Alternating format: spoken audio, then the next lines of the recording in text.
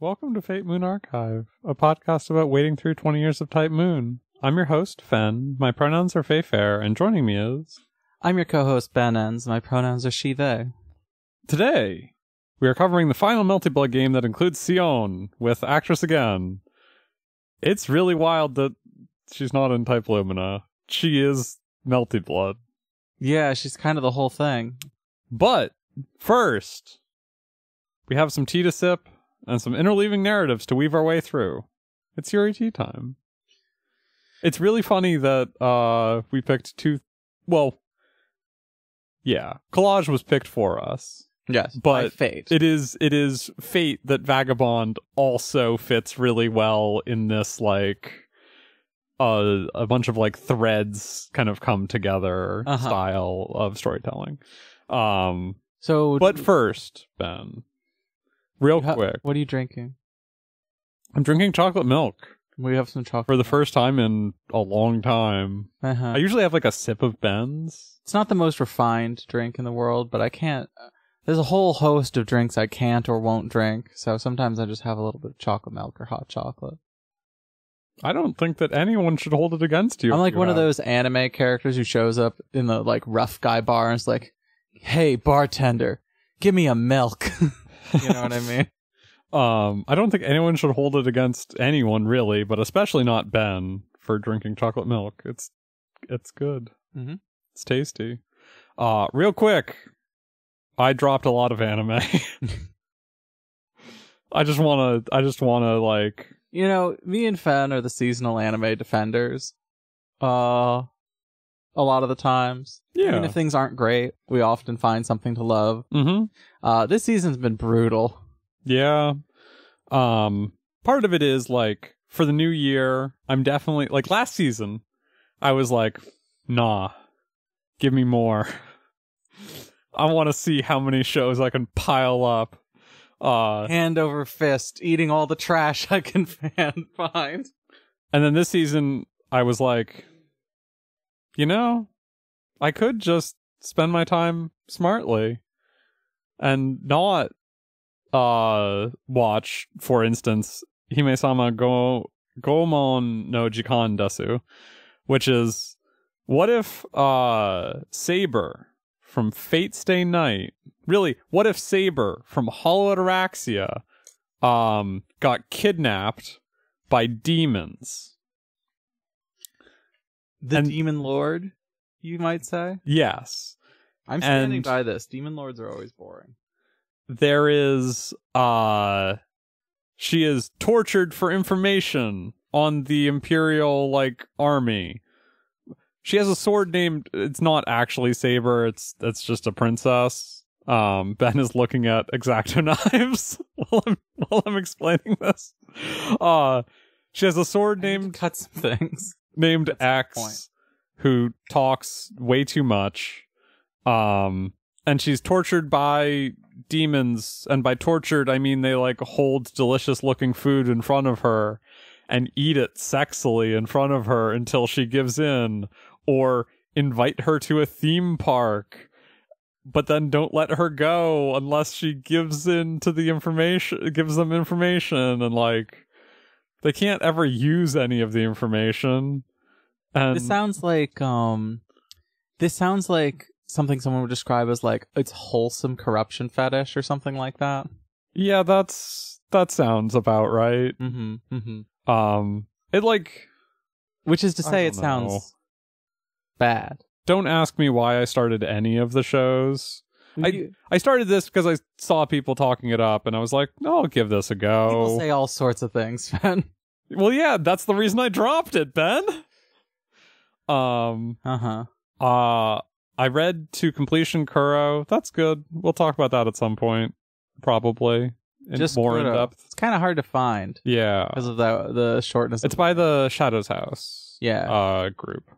Yubisaki Torenren. Yuki, who's the main character, is adorable. She unfortunately cannot save the show from being het.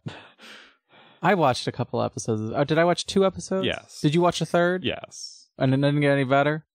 No, like I'm not a shoujo person. I can get behind some stuff that is shoujo-y, right? Yes. But there's a certain type of there's a certain energy in. I used to read Shoujo Beat back when it was here in the US. I believe it they stopped doing it, so you couldn't get it anymore. So my parents stopped getting it for my sister, so I couldn't read it anymore. But there's some like a vibe that I recognize of like the girl who's in college is so helpless. Like it's supposed to be like, oh, she's deaf, but she is striking out on her own, even though that's kind of difficult. You know what I mean? Yeah.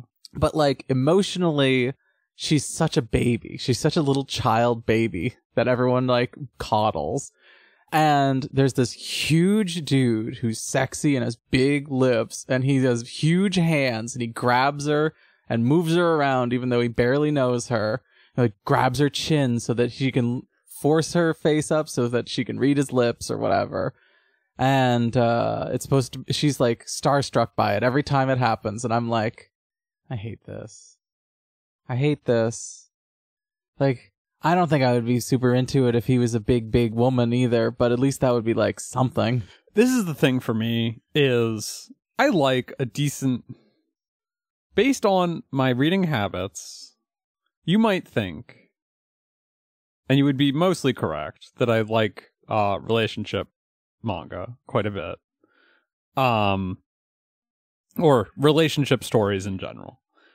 I think the thing that I have come to realize is if it's focused on a relationship, it needs to be problematic and painful and complicated. And if it, or it is not, or it can't be like, yeah. In that case, I will get invested. Or it can be, something that like, I Want to Love You Until You Die is my like poster child for this. Is there's a relationship developing, but the focus is elsewhere. Yeah. The fantasy story. Yeah. Fantasy horror, I guess. And like there is focus on that relationship at points, but the like, yeah, it is not the entirety of it. Is more about their daily lives, and their relationship growing within that than it is, are these two going to get together, and like that kind of thing. Yeah, the second episode introduces a deeply boring, rude childhood friend, yes. Overprotective guy who wants to keep her in his basement or whatever. And I was just like, I can't do this anymore. Which is too bad, because I wanted to. There's some like cool sign language and like lip reading stuff going on in it, even if I think the show leans a little heavy on her like voice actress just talking normally. I know this is hard to do because it's an anime and the sound is expected, right? But it is kind of a bummer for the deaf girl who does not speak like otherwise to just talk normally in her monologue. And be an ordinary cute girl in that sense, you know what I mean? Yeah. Also, there is a Yuri called the Moon on a Rainy Night. Great. This is also about a deaf girl. It's a lot sadder and weirder. Yeah. Go read that. Yeah, that's more fun. All of this is to say is that Yubisaki Tonoran like has drama, but it's mostly like, hey, isn't it cute when these two hang out? I'm like... It's going to be like boy rival drama. Yes. And yes, it is cute, but that's not what I want from relationship stuff. What I want from relationship stuff is seeing the main couple together and going, oh no, this isn't good for either of you. Metallic Rouge. I saw like 15 minutes of this again. It has the giraffe from Revue Starlight in it again. What if? Stop me if you've heard this one before. Or a lot of stuff. No, don't actually. Because I'm going to keep going anyway. What if robots were people? How would you feel then? What if it was a metaphor for oppression? What if robots were people and they were oppressed? What if that fucking Detroit whatever game from that that shitty French studio. Yeah. The Heavy Rain studio. Yeah. What if that was anime? Yeah, I don't know. It's like I watched it because They're war machines, right? Yeah. You know what's they were originally war machines, yeah. You know what's a better version of a story about war machines? Nier Automata. Yes, but also Prismadoll. Go watch Prismadoll. Oh, yeah. Yeah, go watch Prismadoll. That show's pretty good. Not, like, incredible. It has its moments, though. Yeah. The end's great. Yeah, the last, like, 3 or 4 episodes are bangers, honestly. I don't know if there's anyone out there who's like ride or die for Metallic Rouge. I don't feel like I've heard much about it. But people looking at those 2 shows that I just mentioned, Metallic Rouge and Prismadoll, would look at me like I'm an insane person for comparing them. Anyway, yeah, I think I started this because I was hopeful that there would be good chemistry between the 2 leads, and 2 women. There's nothing there. It's like, this is like some G-Witch ships. Not to call out G-Witch shippers, but people look at G-Witch and are like, yeah, these 2 characters who said 1 line to each other, they have a relationship, and I'm gonna like invent basically whole cloth a relationship between the 2 of them. I think Suletta and Miorine may have had more chemistry than the 2 leads of Metallic Rouge, which is saying something because they have 0 chemistry. They have a lot of chemistry in 2-3 scenes. Yes. Which is more than I can say about the 2 leads. So that's the update on anime that we started and then dropped this season. We also we're still watching Freyren. We started Dungeon Meshi. That's fun. Yes, you enjoyed the first episode more than you thought you would. Yeah. It's actually funny. It's funny. That's a good positive of Dungeon Meshi. Dungeon Meshi is one of those things that people are really weird about. I feel like it's like too popular among too many different groups of people. Yeah, it's like, it's fine. It's not amazing. Well, it's like you get all these different like mixed up narratives about it that people are like selling and warring at each other without directly mentioning the other people that they're complaining about. You know what I mean? Mm-hmm. I think it's just like a pretty good, fun time. Yeah. I have 2 more things to mention really quickly. Both of us, I think, caught up on How Do We Relationship? I have not read How Do We Relationship. Oh, okay. I haven't read the last 2. Sorry. It's really good. I'm excited. There was a down point. I think it is like, yeah, there was a down. I say down point. I mean, like, I was like, oh yeah, this is like a really good manga. Down from, this is one of the best manga I've ever read. And getting caught up, I'm now back to like, nah, this rules. This is one of the best manga I've ever read. Is it got too cute and peaceful for you? Because there was a point where all the relationships had kind of settled out and it was kind of cute and peaceful. Yes, there was like moments of happiness for everyone involved where there wasn't a lot of stress. And I was like, yeah, this is like good, but and then relationship drama picked up again and I was like, yes. I'm so here for this. I'm sure it's not going to go great for anyone, but I do hope that the elf girl with fangs is doing good. There are so many characters with fangs in that. But this one has elf ears too. It's really good. Yes. Also, last thing before we move on to the actually planned stuff, is right. Yeah, as Ben said, we're watching Dungeon Meshi. We're continuing Kusureya no Hitorigoto and Freyren. Yes. I started Itsawari no Marigold, which is really good. We should just use your tea time on that. Yeah, talk about it. I haven't started reading it yet, but it's on my list. The premise is that a girl's brother dies. He had a pen pal. she goes to see his pen pal with the intention of killing her if she was like taking advantage of her brother. That's a really normal thing to think and do. I'm sure she realizes the girl is fine and then is like, oh, okay, and then just continues to be normal. Yes. And then she realizes that the girl is blind and decides to take her brother's place. That's even more normal thing to think and do. And yeah, I'm having an excellent time so far. Really good, well written is what I will say. She's having a perfectly fine, wonderful time. Gender happens. It comes for you. Okay. Which order do you want to do these in, Ben? Should we talk about collage first? Yeah.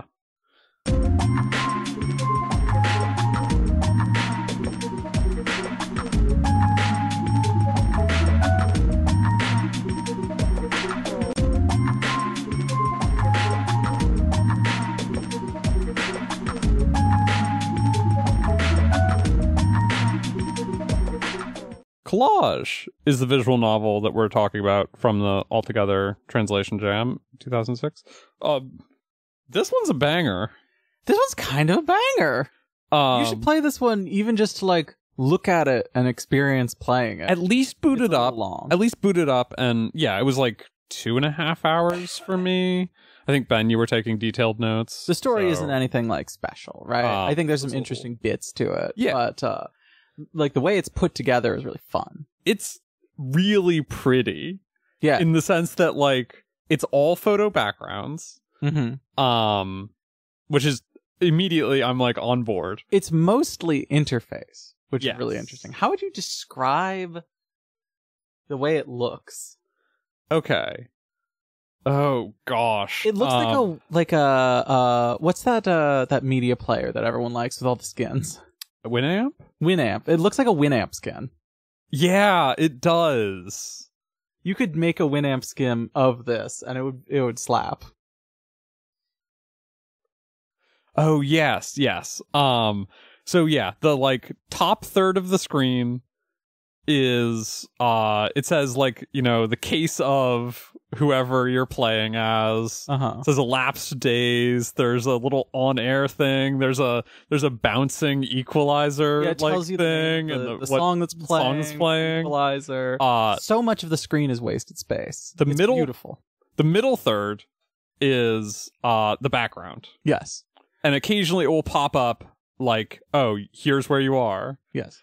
There's like the present position, tavern, coffee, station. And then the bottom third is the actual text box. Although even that is like 2/3 of it is the text box, and then there's a little click to proceed, and then there's a little like menu on the bottom. It's wasting so much space, but it looks so fun. It's so fun to like look at and play it. Yes. And all of the transitions are like a record scratch, like and a wipe.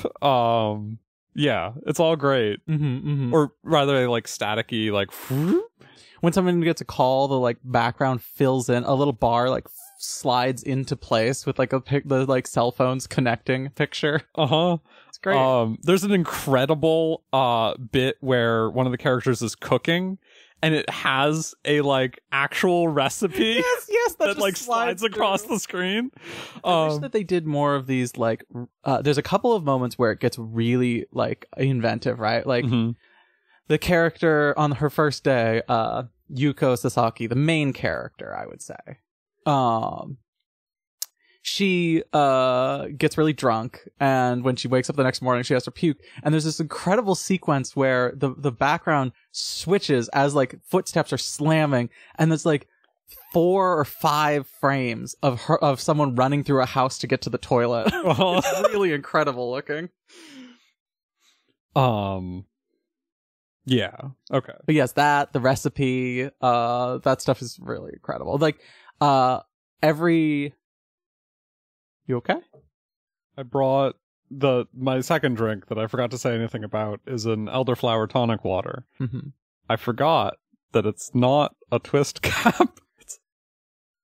That's terrifying, Ben. Ben tried to hand me an X-Acto knife, and I'm just like, I can feel my fingers bleeding. I have a lot of art supplies. Something should work. What about this? Give me those scissors. Scissors are better? You're going to use scissors? Yeah.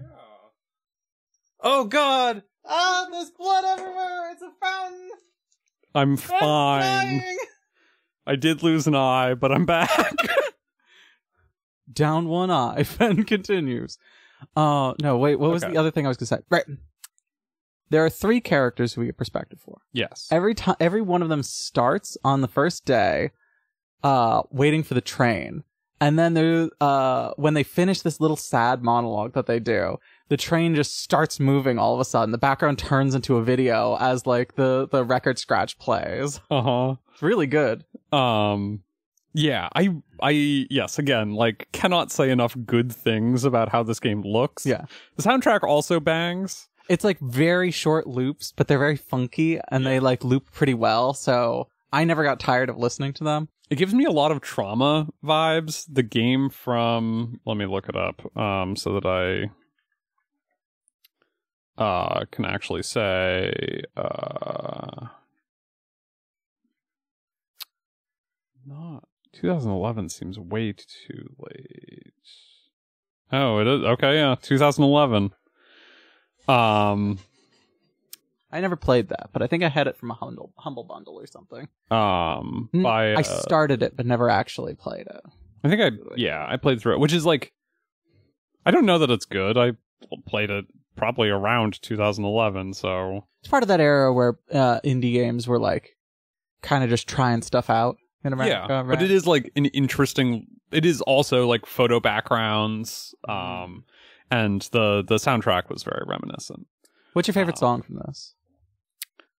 What is? Oh gosh, mine was Dancing Duck Muffin 2, which was this funky little beat that I can't quite call to mind anymore. But I remember every time it starts, I just started grooving. I think it's like Christ something. Christ Beats? Christ Beats? Christ Beats 2. And Christ Beats 2 are equally my favorite. Again, they're just like a loop, like a 15-second loop. But this game has links to all of the images and music that it uses. Because it's all freely available stuff. Mm-hmm. Unfortunately, this is another case where it's a real bummer that this game was 2000 something. It was before 2006, or 2006 or before.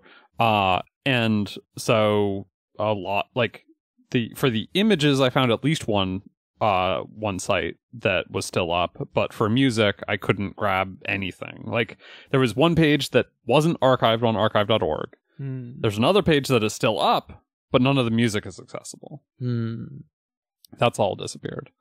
Damn. Which is a real bummer. Yeah. But the games like this make doing the All Together Jam worth it, right? Yeah. Because we've gotten so many this is also a game about kind of a not super exciting romance in an interesting way. I think, this is the thing. But it's so much more interesting than anything that my beautiful, immature looking childhood friend who cooks dinner for me. It's just so much more interesting than anything that I could do. Well, and I think the thing for me is, yes, there's a lot of romance, but it's mostly about part of their lives. Yes, right? It's mostly about being a kind of beat down adult. Yeah. And figuring stuff out. Yeah. And it is also the thing that I like, even if I don't actually care about where it ends up, I like a lot the journey of getting there, which is oh yes, you play through 11, 12 days as Yuko. Yes. And then it stops and it's here ends the case of Yuko with a Sasaki. Doorbell noise. Yes. For your convenience, we are starting back at the beginning. Yes. So how do we want to... I don't want to go through this, like, entirely beat. No. Right?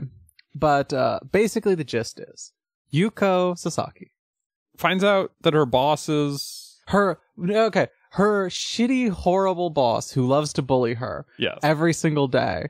We get she's at work, she's miserable, he's yelling at her for nothing, and she, like, does this incredible power move of revealing that she paid a private investigator to look into him out of her own pocket, found out he was embezzling from the company, loudly announces it to make sure that everyone in the building hears her, and then quits. Yeah. What a move!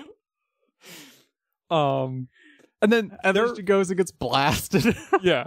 There are a lot of bad ends in this, which is interesting, because they're kind of bad ends. Yeah. Some of them. Although a lot of them are just, oh, that's just a different story that we decided not to tell. Like, yeah, so she gets wasted. Her high school friend? Yes, from high school. Like, finds her there, and, like, that's the first bad end is you can say, sure, let's chat with her, or, like, no, I'm gonna stay here and keep getting drunk. Yes. Junko Maijima is like, hey, you're a mess. Come back to my place. Yeah. You can, like, stay with me. It turns out that June, as she is referred to thereafter, I forgot that her name was Junko. Yes. Has been hiding a child.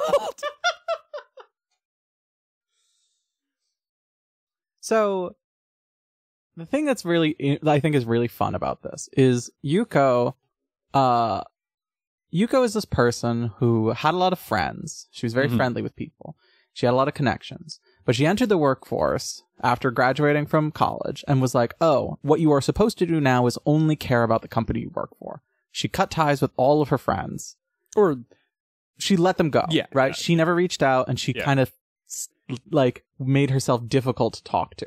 Well, never reached out, and I think she says, like, at multiple points, oh yeah, this person, like, tried to get in touch with me a bunch, and I just, like, didn't respond, really. Yes.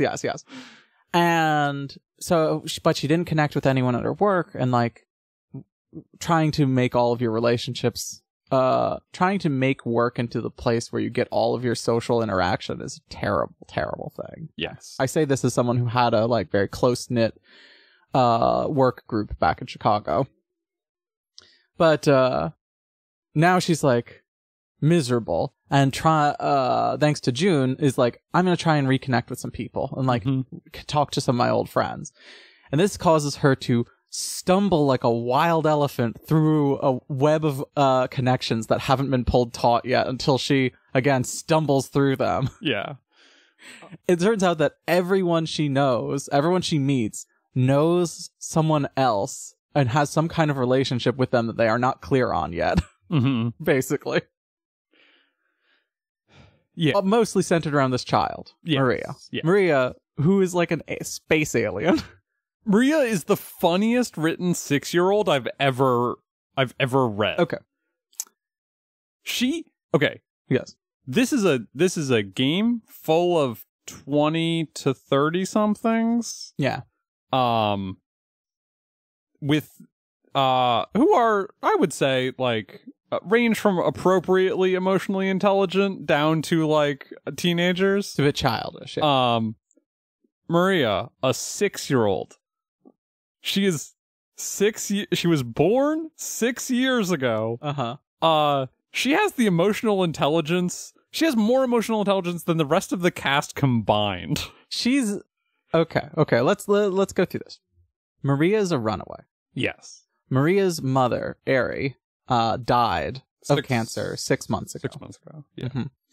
Yeah. She was supposed to stay with her rich grandparents. She ran away because she hates them. She's trying to find her dad. They're too strict. Yes. She knows the name of her father, and she knows he lives somewhere around here. She doesn't know him, though. She's living with... How did Junko pick her up? June is a friend of Aries. Oh, right.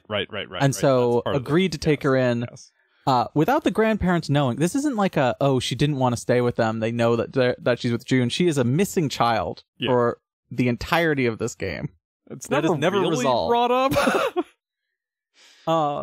Except for the incredible section where she goes back to her grandparents' hometown to visit her mother's grave and wears a big hat like she's a fucking celebrity.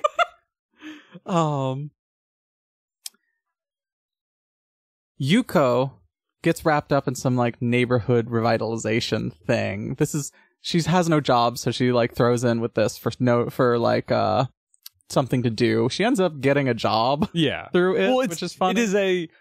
I was the first time through, I was like feeling out what this game was about. Yeah. Because there's like Yuko and June have really good chemistry, and so I was like, are you two gonna is this it being gay would be too good. And then she like she starts volunteering, and I'm like, oh, this is a game about like following your passions and like not which it is.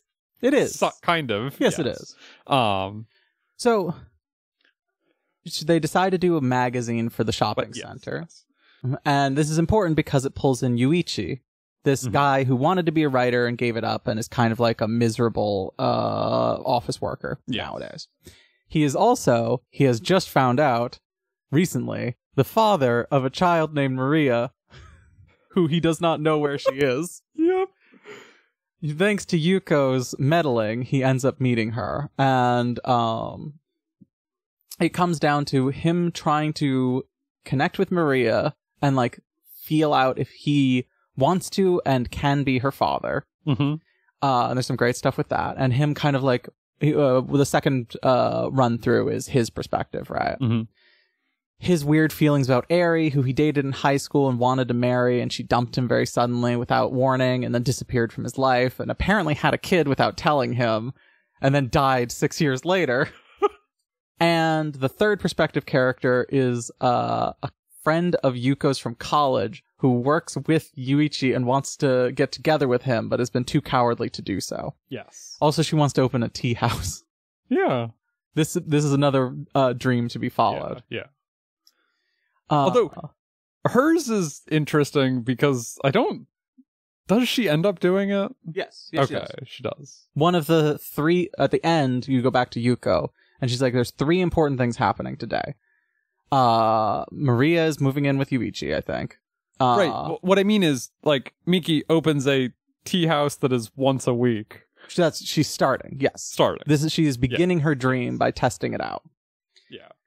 It's only been 3 weeks. Yes. Opening a restaurant is both a bad idea and... This is what I mean. I know a bunch of people I lived in a town where there was a spot on the corner, great spot on the corner intersection, where I saw dozens of businesses be opened up. I feel like several restaurants. Every town has one of these. Yes. Is the place that is like, oh, last time I was here, that was a different place. Yes. That was only like 6 months ago. Huh? Restaurants are a bad idea. Don't open a restaurant. Anyway. So, Eri, the mother of Maria, is kind of this like larger than life, like saint-like figure who exists in the background and like leaves fingerprints on the cast even though most of them never met her. You know what I mean? It's really fascinating. She left her family, her rich, powerful family behind, and then had a kid out of spite, basically, and tried to raise the kid to be free. This is like a thing. And that's why Eri is like this. This is why Maria is like this. She's basically exactly like her mother, to a like degree that is kind of freaky to a lot of the people. Yeah, there's the thing that kills me about Maria is, or one of the things is the bit where is it Yuko asks her if Maria wants to be with Yuichi? Yeah. And she's like, I'm not sure. I don't like sense self-confidence from him. There's this great bit later when she's talking to him and he's like, she says that she's afraid of being his kid, and he's like, why? And he's like, she says, because you aren't free, and people who aren't free try to take freedom away from the people around them, and I'm worried that you'll smother the light out of me. Yeah. It's really incredible. He's like, maybe I should try to be a writer again. There's also this incredible bit he meets up with Maria for the first time, Maria's like, I have 3 envelopes that my mother gave me. One for if you're single, one for if you're dating, and one for if you're married. I am in order to destroy the other 2 envelopes. I will not let anyone see the contents. She's like, I'm curious as well, but it is my mother's last wish and I cannot break it. So he takes the single one, right? Mm-hmm. And Maria has been very clear that Eri never stopped loving this guy, right? Yeah. She like really truly loved him. Why she like refused to be with him is kind of never really resolved, right? I mean, it feels like it ties back into her like leaving her parents behind. But it seems like she also wasn't connected to her parents, right? Or like she knew them, but it didn't seem like she was living with them. What I mean is she chose to not live by her parents' rules and also not by society's by not getting married. But so you expect the letter to be her like laying it out, and she's like, the letter is incredible. It's like less than a page. She's like, I'm sorry that it all turned out like this. Take good care of her, okay? There's another envelope in here. Open it for if you are truly ready to be her father. And like it takes him a couple days, and he opens the letter and it says, you can't. It's been too long. Be her friend instead. What an incredible thing to be the last words that you will ever hear from the woman you loved. Yeah. Yeah. Yeah, so her and Maria are incredible. Yeah. The choices are interesting. Returning to them for a second. I like them mostly. I have a problem with one part of it. Yeah, it is. The choices are interesting because it almost feels like the first Yuko's route shouldn't have any. Because they feel like a quiz on like, were you paying attention to what happened?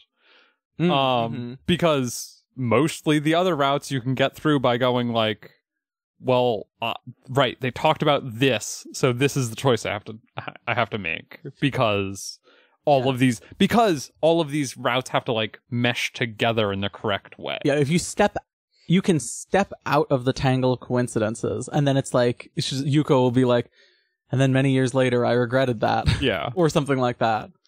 Yeah, all the bad ends are super short. Yes, it's not like that's a blessing. Yeah, you're not like, it does not incentivize you picking both choices at every turn. It's like, no, you just, yeah, it is mostly, hey, go on with your It's life. like, it's to present you with this idea of like, oh, what is going to happen is so tight, relies on so many coincidences that it would be very easy to step outside of them. There are like, yeah, so there are 12 days on the first run through. There are like probably like 8 or 10 of those have choices. So like, yes, to your point, Ben, like there's a lot of things that have to go right for all of these things to like come together in this way. Right. So Yuko also falls in love with Yuichi. Not knowing. She like half-heartedly, she's like, she like does, and then later gets really pissed off that he dumps her. Yeah. And it's like, I guess I really was in love with that guy. Weird. But she does this without realizing that the guy that Miki is talking about is Yuichi. Yeah. Right? In fact, if you like let it slip, if you let information slip that could lead Miki to make that comparison, then it all falls apart, right? Yeah. Because the perspective switch happens when they all come together and are forced to realize, oh shit, we all know each other.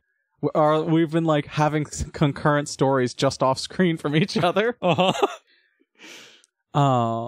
yes, Yuichi kind of, there's this great bit where Yuko confessed to Yuichi. He was like, okay, we'll start dating then, half-heartedly. He kisses her, and she's like, whoa, older than I thought he was.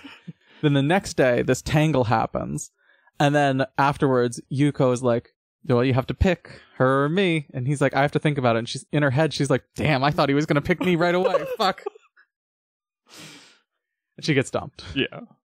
Because, yeah. Miki is, like, objectively the correct choice for him. Yes.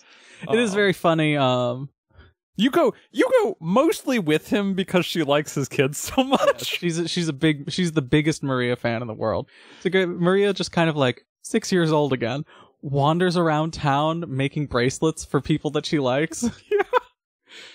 And she thinks we get some great scenes of her talking about Yuko when Yuko's not there. She's like, she's kind of a freak, but I kind of like her. Yeah. I kind of like that about her. She makes Yuko a bracelet at the very end and helps like draw her back in instead of Yuko like drifting away from everyone. You know what I mean? But yes, it's fun that Yuko explodes on her boss, ruins her life, gets tangled in a bunch of other people's like sad lives, fixes all of them, ends up alone, but she's not dating anyone at the end, but kind of like everyone's like, you've done a lot of really good things, and I think good things are going to come for you too. We never see that, but that's kind of the vibe, right? Yeah. It's kind of sweet. Well, and like she found another job doing something that she likes better. Yes. Doing like, yeah, it seemed like at least that was the like newsletter for the yeah, they started paying her. Yeah, they started paying her. But it also feels like that is like a stepping stone to more editorial jobs. Yeah, which sounds like something that she wants to do more than whatever she was doing before. But yeah, it's nice that like she doesn't do the thing at the beginning because she cares about justice, right? She does it for a really, really like petty, shitty reason, and kind of like blows a bunch of her own money just to hurt a guy who she doesn't like. Yes, she could have used that to like say to the company like, hey, give me a raise, give me a different position, fire him at least. And no, she just hurt him and then left. And then like evangelizes about how sexist companies are gonna fall apart. Yeah. But no, it's good. And then like she kind of has selfish reasons, or like kind of just wanders, right? She doesn't really like, she's like kind of passively trying to help people, more or less, but it's mostly out of self-interest, right? Well, but she ends up doing a bunch of good things despite that, and people really like her, even though she's kind of a nosy, busybody, annoying lady. Yeah. But also it's like, oh right, she did have a strong like social network that she can pull on now. Yeah.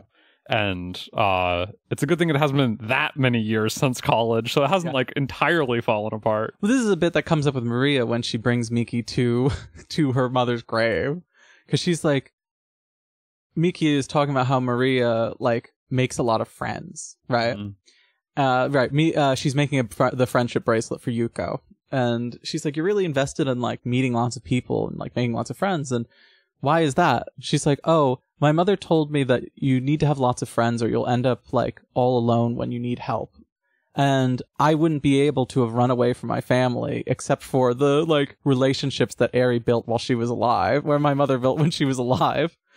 And so I'm carrying on that philosophy of like trying to connect with people so I can be part of the world instead of shutting it all out. This is again a 6-year-old, but it's a really great like bit of philosophy. Yeah. It's like, it's a little bit transactional, right? This idea that like, you make friends so that they can help you is one way to take it. But it does feel more like you support people so that they will support you too, right? Yeah. And if everyone follows this, then the world is better off. Yes. Yeah. A little like, cliche. The story's not like like banger, blowout, crazy thing, but it's sweet. It's not super, super long. And again, it's just really fun to look at, and it's a fun object to interact with. Yes. Absolutely.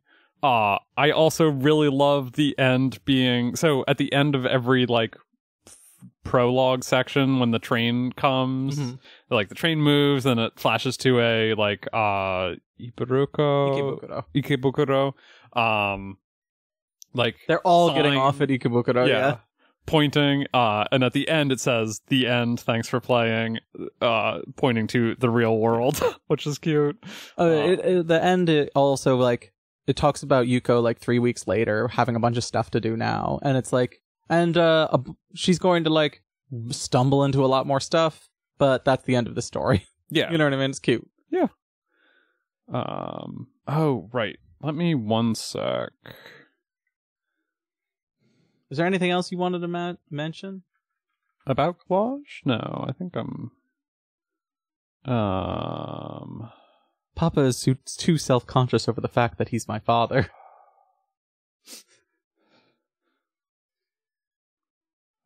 Bummer. I think that this was their only... Yeah, I think that this was their only game. The second envelope, the envelope in the envelope is so good. I have a screenshot of it. Please don't think that you can become her father after all this time. Become her friend instead. That's great. He does lighten up after that. Yeah. Yeah. Looks like... Oh, yeah. Okay, yeah. No, I think that this is the only game that they made. Mm-hmm. Which is kind of a bummer, but I would have liked to see what else they got up to. Uh-huh. But yeah, it's pretty good. Okay. Speaking of relatively... Sorry, just one more thing. I remembered that in the time since the last podcast, I think, Kimitsuzu, the summer you were there ended. Okay, we're gonna do a Yuri team time on this. There's no reason to talk about it. We're gonna do a Yuri team time on it, Ben. I just want to say that it's really good, and I highly recommend it. It's one of the best manga that I have ever read. Really incredible. Yes, that's all. Really well written. Now that the segue I was expecting from Collage to Vagabond has crumpled, speaking of, ready to go to Vagabond? Speaking of stories that appear at first as if they are disconnected and then slowly weave their way together into a single quilt, we watched 1985's Vagabond.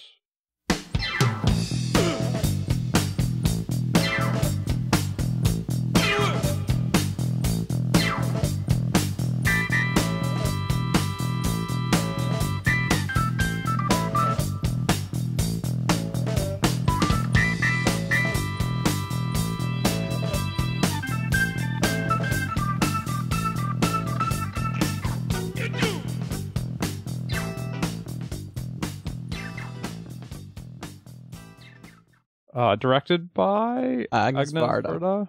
Varda's great. This is not the first French film that I've seen. I should hope not. We watched... You live with me. Whatever that awful movie was with Catherine. Oh no, the Faith Healer movie. I think that might have been the first... That can't have been the first French movie you've seen. Ben, I haven't seen very many movies. You need to show me more movies. We should watch Living Dead Girl. Yeah, I'd love to. That's a banger. So why don't you tell me what Vagabond is about? Okay. Vagabond is about a woman who...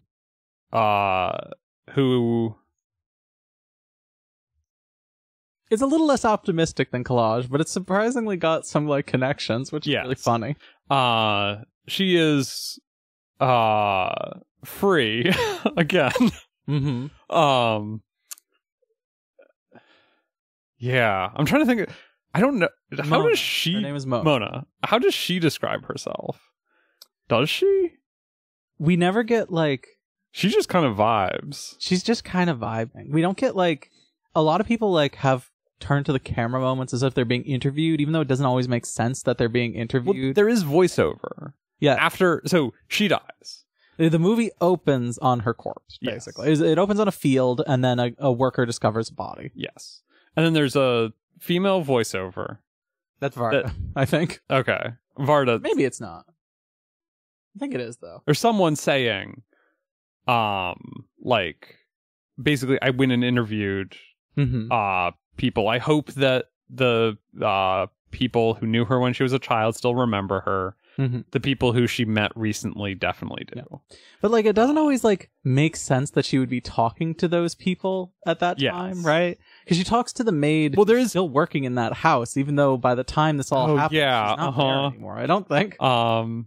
There is someone who who says, "Oh, I thought you were her." Right? No, that's also a yeah. Anyway, but yeah, and then sometimes people just like turn to the camera and start like talking about something, right? Yes, in a way that doesn't feel like they're being interviewed, or they'll like talk about like the maid is the big one, right? Because she like turns to the camera and is like, "Oh, I think about those two lovers often." You know what I mean? And this is happening before she dies because she bumps into that. You know what I mean? Yeah. This like weird blurring of like pseudo documentarian, but like we never see the interviewer. You know what I mean? Yes. Anyway, she came from the sea, Fan. She sure did. Ano Coronado, she is really good. Please, we start with her death. Yeah. The police conclude that she fell in a ditch on a farm and froze to death in the night. That turns out to be true. And then we go back to this moment of her climbing out of the ocean and then going on to starting her journey. Well, wait, no. We go back to a guy looking at naked postcards or postcards of naked women. Oh, we don't see her first? Okay. I don't think so because it's a shot of her naked coming from the water. Yeah. Then it cuts to these guys. Yes. And then it cuts back to her getting dressed while they're oogling her. Yes. And one guy is trying to like get the other guy to go pick her up. And he's like, nah.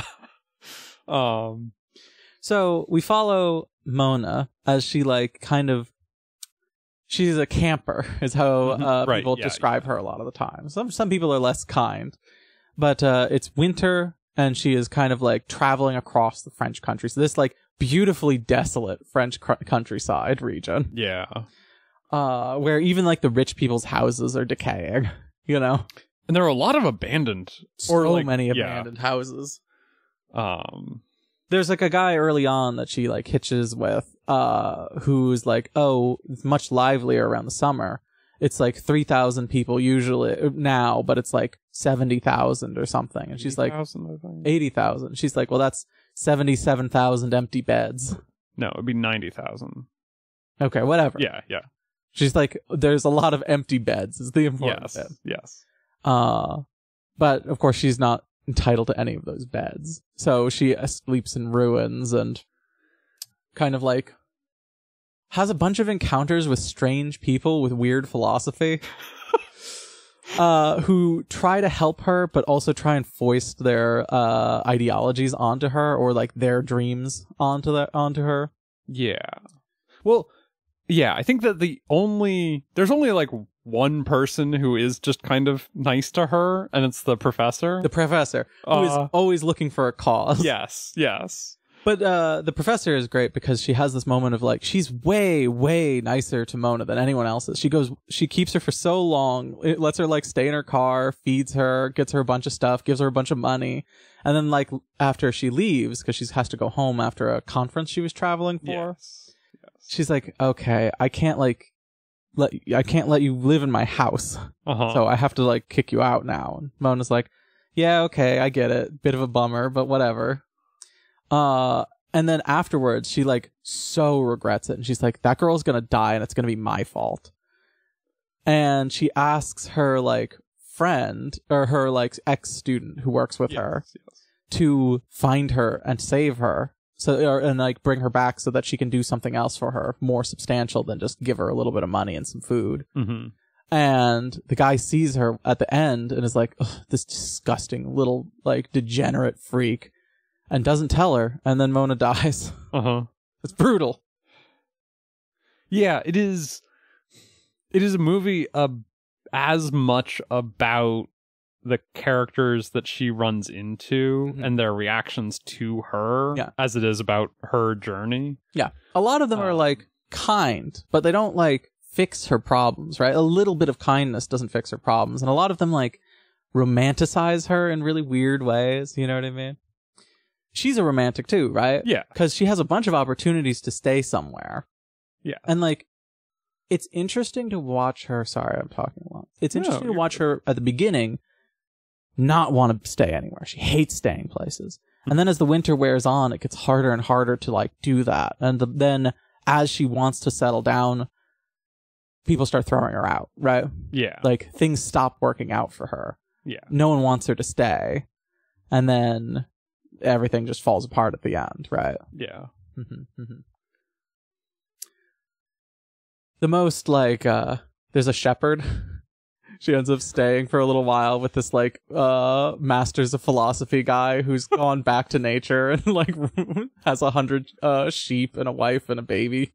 More than 100 goats, some number of sheep. He has a horse. He has a cow. He has land. And he's like, I was a wanderer too, but you can't, like, abandon people like that or you're gonna die. So you have to work the farm and, like, plant potatoes. And she's like, I don't want to work a farm. Yeah. I was a secretary. It sucked. I don't want you to be my boss. I'm leaving. Or more like she says, I'm not going to work for you. And he says, then leave. Yeah. I guess this is the thing is... Right. The other person who was nice to her is a nun. There's like a brief shot of her like eating food and then bringing the tray back inside, and there's a nun there. Yeah. I don't. A lot of men take advantage of her, right? Yes. Well, clearly want sex from her, right? A lot of the people who are nice to her are women. Yes. Men treat her as like a disposable object. Yeah. Or they are like sexual towards her, and then when she's gone, they're like, what a disgusting freak. I never would have touched her, even if they did have sex with her or came on to her and were turned down. Mm-hmm. Well, right, yeah. Because the student is the one who goes home to his wife and is describing her and says, oh, her hair reminded me of you. Because your hair is so beautiful and hers was so disgusting. His shitty wife. Oh my god. She's really funny. My favorite character is probably an old woman who... Liddy, was that her name? Yes. Whose maid thinks that she's like blind and kind of senile, and... She is a little bit. Yeah. But like, yeah, go ahead. But Mona, like, kind of tests this, like, keeps poking at, like, how much can you see? How aware are you? Yeah. And then they end up just like drinking on the couch together, laughing, and yeah, this girl lady's great. She's like, wait a minute, you're not my maid. You're like too small and you sound different. And she's like, oh, I'm Mona. She's like, you scared the shit out of me. And like all of a sudden this old woman is like come back to life instead of just being a fixture in the background, right? And they like drink and like talk about stuff, and she pours her brandy and she like talks about her like nephew and about her nephew who wants her house and wants her to die. The nephew being the student who is going to like not reach out to Mona at the end and cause her death, right? And Liddy is like, oh, he always comes and he's like, oh, Aunt Liddy, you look so healthy today. You know he wants my house. And then he comes by that day to fire with the flowers maid and put her in a home. Yes. And he starts with, you look, that exact line. And she's laughing and sipping the last bit of her brandy, going like repeating him in this mocking old lady tone. But she's having a great time. She's incredible. Yeah. Yeah. Good movie. Yeah. So, it's a lot of her encountering the same people over and over again, which is really interesting. Because even the guy at the end who burns the house down, he was the guy from the chateau. He had the padlock, you know what I mean? Yeah.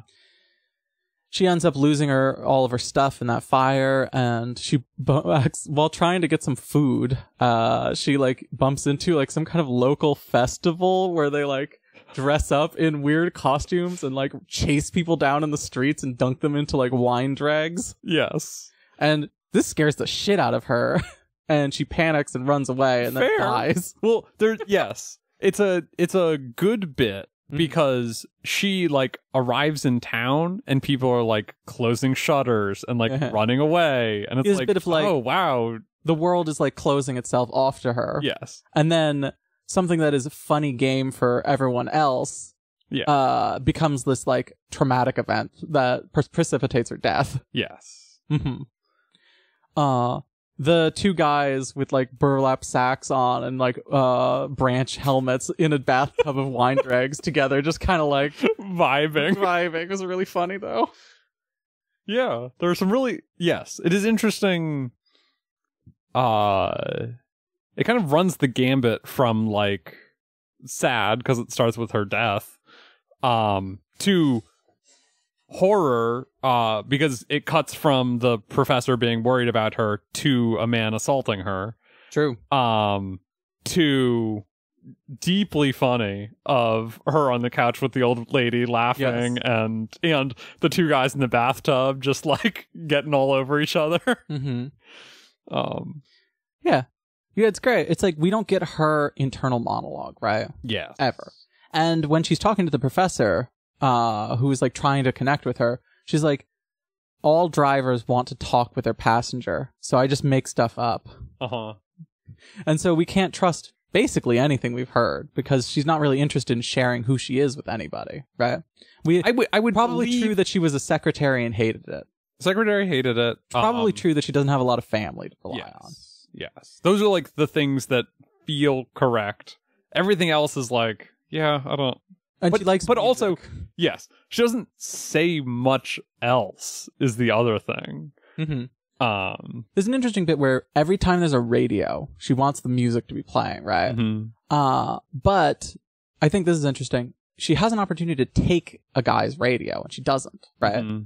Because it feels like whatever she's looking for, like the sense of freedom, right? I think finding music as she passes is kind of part of that freedom, right? Mm-hmm. Having it with her isn't quite the same thing, mm-hmm. you know? Mm-hmm. Or maybe she just missed the radio.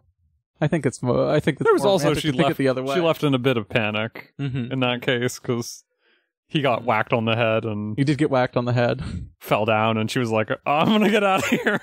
Mm-hmm, mm-hmm. She got all her stuff that time. Yep. Could have taken the radio. Yeah. Yeah, so it's an interesting little like collage. It's the story of people's connections, right? Mm-hmm. It's a story of someone who quit their job and went on some kind of adventure and tangled through a bunch of people's lives and affected them pretty deeply in some people's cases. Mm-hmm. But it doesn't work out for her, right? Yeah. And people like a lot of people have drawn these romantic conclusions of her, and she dies in the end, right? Mm-hmm. Nobody can help her. People could have. And she also could have sought help from the people who were willing to help her, right? Mm-hmm. But it does feel like everyone wanted something from her that she didn't want to give back. Yeah. You know? Yeah. There's like this one sweet Tunisian guy who she stays with for a while, but he's like a farm worker and has to kick her out when all of the other guys get back from Morocco. This is great bit. He's like, yeah, they're all visiting their families in Morocco. And she's like, you don't have a family? And he's like, well, I'm Tunisian. I'm not from Morocco. Yeah, it's like, that's not the question, but it's very funny. I was going to bring up him because I think he's the only one who, outside of his scenes with her, he doesn't talk. He lends her his scarf and she leaves it behind when she leaves, and his scene is just him like holding up the scarf to his nose and like smelling it and looking then at the putting camera. it back down. He has an interesting bit. It feels like he never seemed to pressure her for sex the way that other men seemed to, Mm-hmm. you know what I mean? And she seemed to actually like being around him and hanging out with him. Yeah. And she seemed most upset when he kicks her out because there's like 6 other guys like get her out of our shared tiny dorm. Yeah. Mm-hmm. Mm-hmm. Yeah. Interesting stuff. Fun movie. Fun. Stressful at times. Interesting. Definitely stressful at times. Uh-huh. Feels longer than it actually is. Yeah, I was thinking about that. It's so because like slow moving. the first time that she comes to a vineyard, Mm-hmm.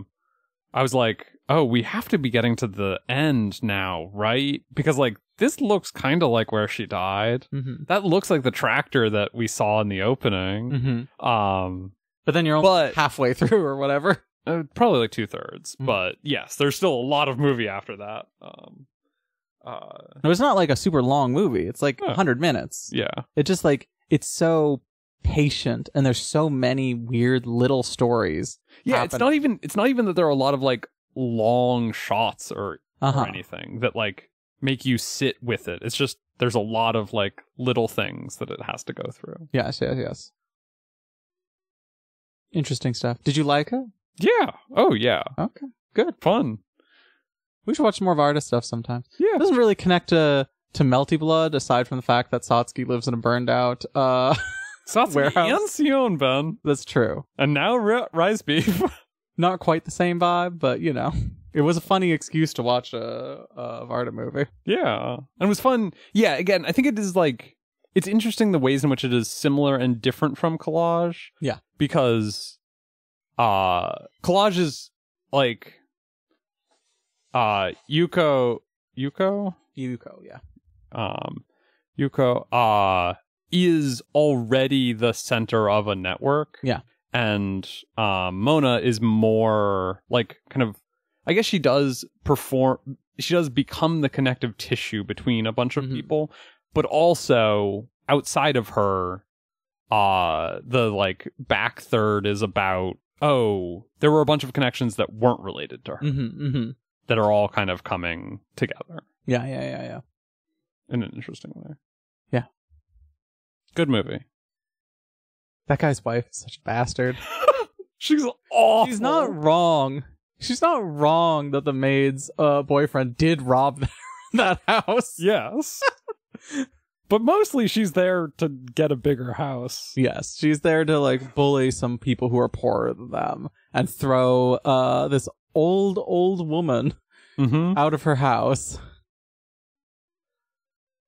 Yeah, it's like, it's interesting because that guy is like kind to a point, right? He's like, yes, we have to throw you out, but you know, I'll help you get another job somewhere far, far away from us so you can't bother us anymore. You know what I mean? Oh yeah, what do you make of the plains trees? Oh. This is like a running bit at the end. We see a like rotting plains tree right before she dies. Yeah. This like running thread. This is what the professor is interested in, right? Yeah, I don't know enough about French history. Because, yes. Yeah, it is interesting because it is specifically noted that it comes from the U.S. From the U.S. soldiers, too. It's from soldiers war. During World War II. It's like a fungus that's killing all the plains trees. And it's interesting because this professor is so caught up in it as like a cause, right? And Mona's like, I don't really care. I like don't have the like luxury of worrying about a certain type of tree dying. Yeah. You know what I mean? Oh, there's a great bit where she's like half explaining what she remembers of this disease to a guy who has a bunch of crates. Yes. Because it came from like weapons crates from the US. Yeah. She's like, you know, I'm just... Yeah, you might have fungus in these things. I don't know. I'm just telling you because I know. But if all of your plains trees die, think of me. Yeah. Yeah. She's an interesting... Mona is an interesting character also because... She's pretty unpleasant to a lot of people. Yeah. But it's like, yeah, of course she's unpleasant to a lot of people. There's a mix, right? Of like... Sometimes it feels like she just kind of expects to be taken care of. And that she shouldn't have to do anything. And that the world, or people really around her should feed her and house her. And nothing should be expected of her. And other times it's like, no, that person is definitely just like being an asshole and should have been nicer to you. I like little bits like when she's like to the like professor student, right?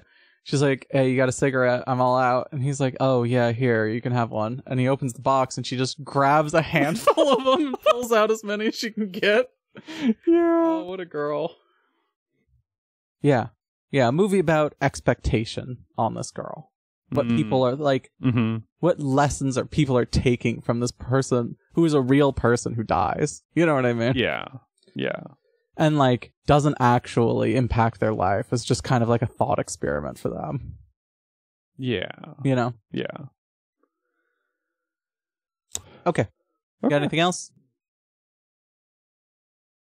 Melty Blood actress again, current code.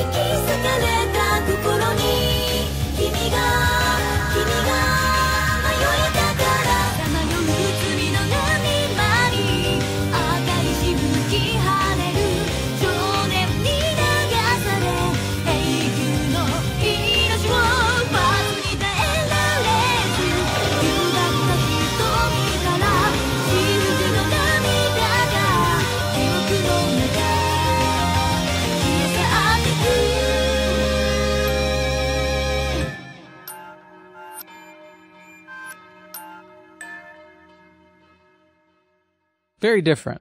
I think the current code part is just the PC port. Oh, I see. Um, I've got a confession to make. What? We didn't play any of this. I played a little bit. I didn't look for difficulty settings, so whatever the default difficulty is, hopefully you could turn it down, because I was not able to complete the one route I tried on my own. I'm not good at fighting games. I'm a little sad that I didn't have a chance to actually play it a little bit and get a feel for it for some of the characters, but I've been busy. I haven't had time, and there's no way we were going to be able to. The amount of... We played all of the first Melty Blood. Yeah. This was crazy of us. Hey, Ben, remember Gia Kiha? I remember Gia Kiha. I spent a lot of time fighting her. What a miserable fight. It was a pretty miserable fight. So I didn't want to do that this time because it's going to be like 30 hours for one episode of pod. I have other stuff going on. Yes. But I do wish that we had had a chance to sit down and actually play a little bit of it. Yeah. I have a confession to make now. Yeah. And that is that I had a headache yesterday. And did you never watch the Neko arcs? No. And it was still I did. I was so worried. I did not feel well. Or yes, I did not feel well this past week, and we were both sick again. Yesterday I was still getting over that, and so I'm gonna be honest. Some of these I fully barely processed what was happening. It's not gonna be our most comprehensive episode. No, I took notes on every route that I watched. I missed a couple of the routes. Yes, I have notes on those. But Fen took notes on those. Overall, I miss the story mode. But I miss a real story mode. Yes, this is the thing. I do think there's some fun little snippets in here. Is that there are some fun little bits, but I'm always going to be the person who prefers a nice meaty thing I can sink my teeth into over 10 minutes or whatever most of these are. Yeah.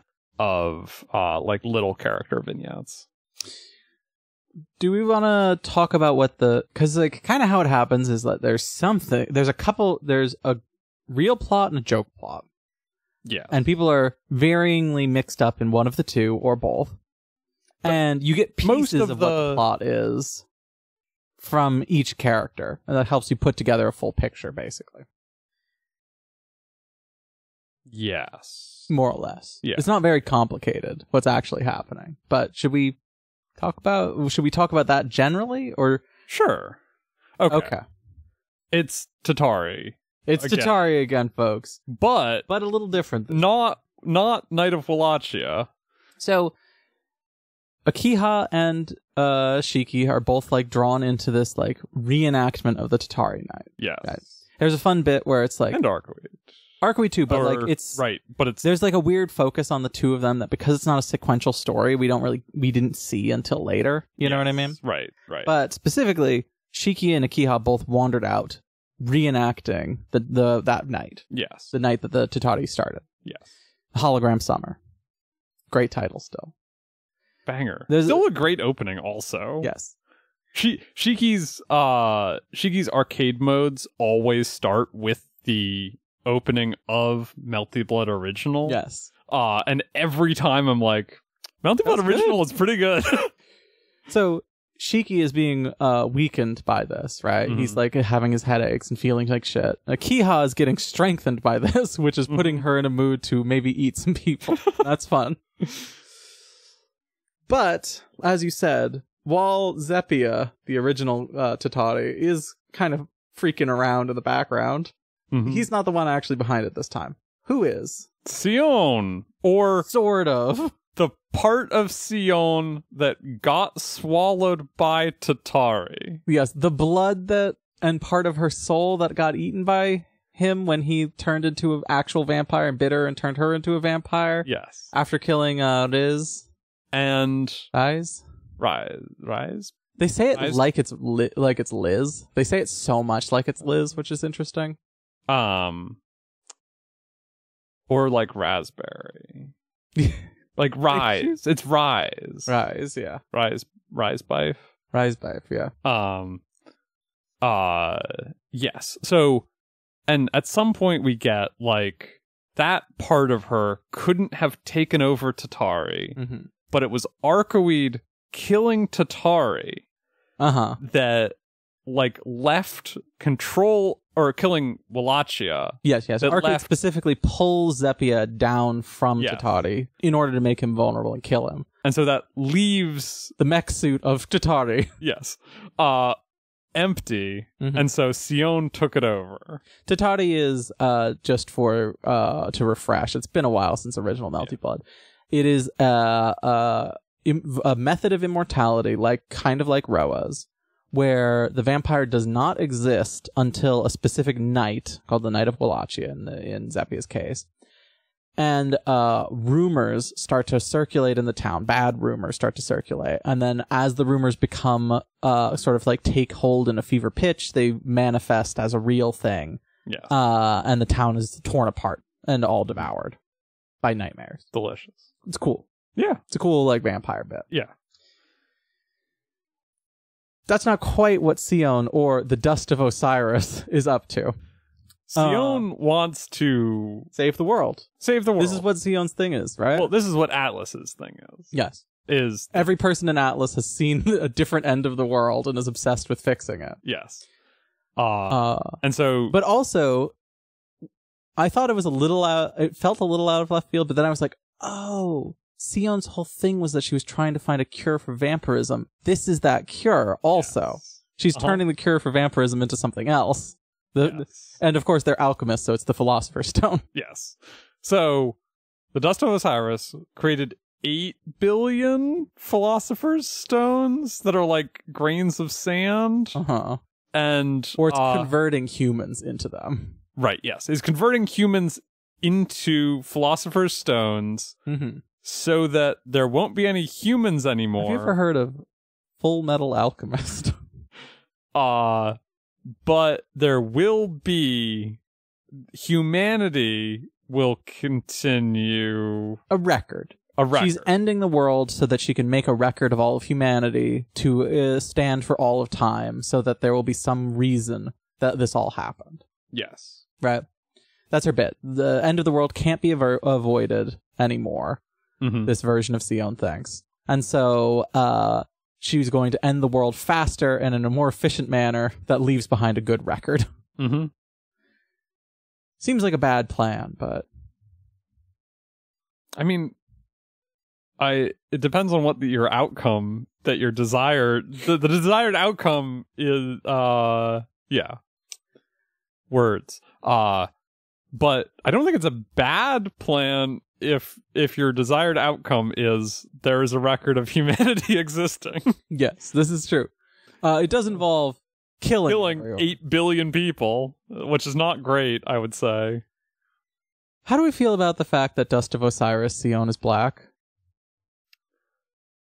It sure is interesting that normal Sion is white, and when she's evil, she's black. The thing is that, like, we've seen earlier designs of Sion where she is black, and, like, they just didn't like the color scheme, so they made her pale. She's Egyptian. She should not have pale skin. Yes. This is not. So it's so Sion weird to go back to that. Yeah. It's a really weird thing to do, but it does feel like they weren't it feels like they just weren't thinking about that very much. Yeah. Nasu and, like, Type Moon, not known for their, like, clever, good navigation of race. No. Necessarily. No. Not particularly. She does have, like, she does look to me more like she has, like, a regular Dust of Osiris. Looks like she has normal skin tone, not like a dark gray. So she's got that going for her. She has, like, real skin tone. Her outfit's great, honestly. It's so funny that her like hat poke evolved into a bigger hat. Yes. She's got more hair under there. It's been some number of years. Simulated. Also, it seems like she's from a different point in time. Anyway. But yes, she has pulled out, what's her name again? Rise, babe. Pulled her out of Tatari's records. Apparently she was kept alive by her holy relic. Her like spirit still existed because she has this like sick steak cello shield thing. It's a shield shaped like a cello, which she can play. And she's the musician of law, and it has a huge stake at the bottom. Yeah, well, like, you know how cellos have the like thing that they rest on. But it's for stabbing specifically. Yes. It looks like what's the word I'm searching for? It looks like a beam saber. Yes.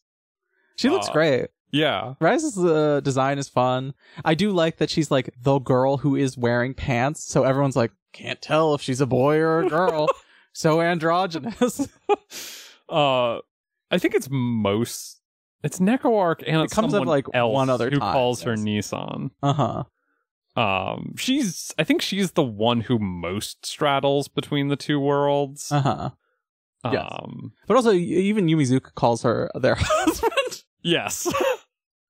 How is she gonna get a part-time job? What do you mean, Ben? Can you imagine her working at a 7-Eleven? Yeah. Gap Moe.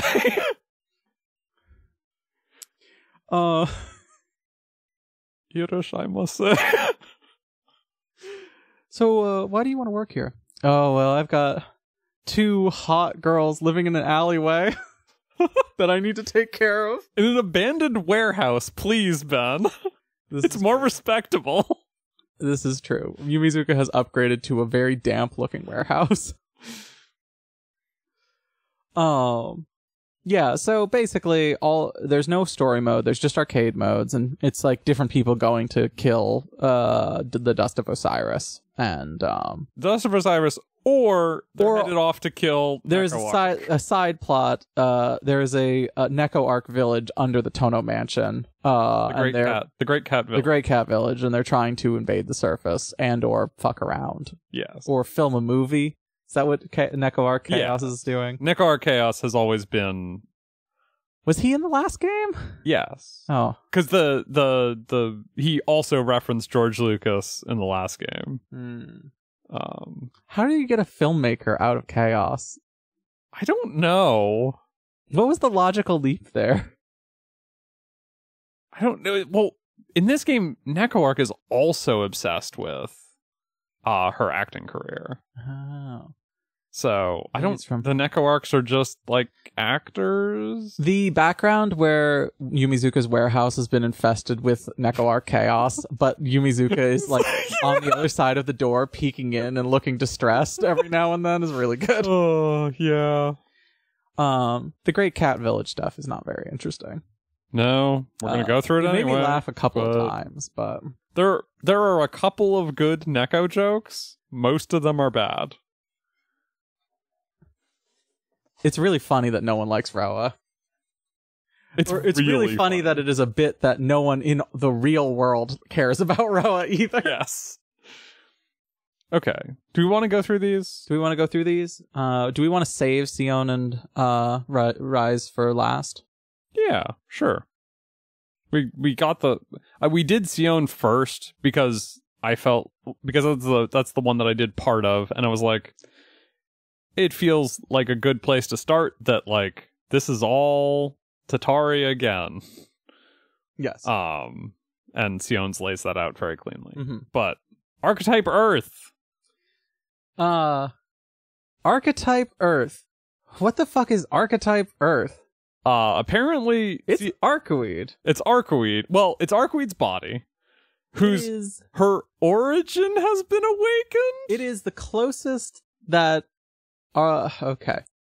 From what I can say, we've seen this version of Arcoid before. This is distinct from Red Arcoid or Warcoid or whatever you want to call it. Red Arcweed is Arcweed's bloodlust. Yes, it has Arcweed who is given into being a vampire. This is Arcweed. This is like Lunar Princess. This is Crimson Moon Arcweed. Yeah. This is what we've called Crimson Moon Arcweed. This is the end of the world Arcweed. Yes. Right. This is the successor to the Crimson Moon. Yes. This is the. She's a lot more like regal and sinister. Than regular Arcweed. Yeah. You get a bit where that says that this is the Arcweed who existed before Roa disrupted her. Yeah, this is the Arcweed whose only goal is the destruction of the planet. She doesn't want to destroy everything. She makes that pretty clear. Sorry, but she wants to kill as many humans as she possibly can. Yes. Yes. She is an archetype of existence. Which I feel like this will come up later. Someday. Yeah, CL says that it's like certain mages can become archetypes of things, and it's like being awakened to your origin. So I do like when she says even a sleeping giant wants to play sometimes. That's fun. Let's see. She fights she fights CL, and then this is important because CL will show up at the end of this. Yes.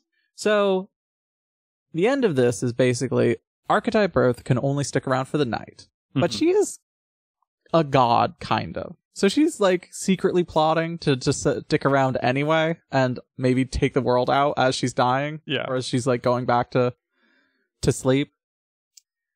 There is and then we get powered CL in her like battle dress with the seventh holy scripture and all that. Still cool. Still fucking cool when she dresses like this and has the tattoos and everything. She's great. We get a great bit where CL's like, Arcweed, regular Arcweed, our Arcweed, is always fantasizing about doing extinction events. But she's too like lazy and caught up in her current real life to actually go through with it. And you're the version of Arcweed that will go through with it. That's why I couldn't let you just like fade out, because you were definitely going to do something. And Archetype Earth is like, it's so cute that she has friends who understand her like that. We get a great CG of Archetype Earth like embracing the entire planet as she's about to destroy it after defeating CL, but Arc wakes up and is grumpy. Arcweed is sleepwalking and is not happy that her body is being used for this.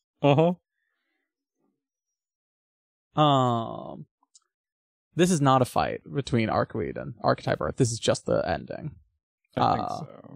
Because you're playing as Archetype Earth. It wouldn't a fight you can't win from Arcweed would be kind of weird. Yeah.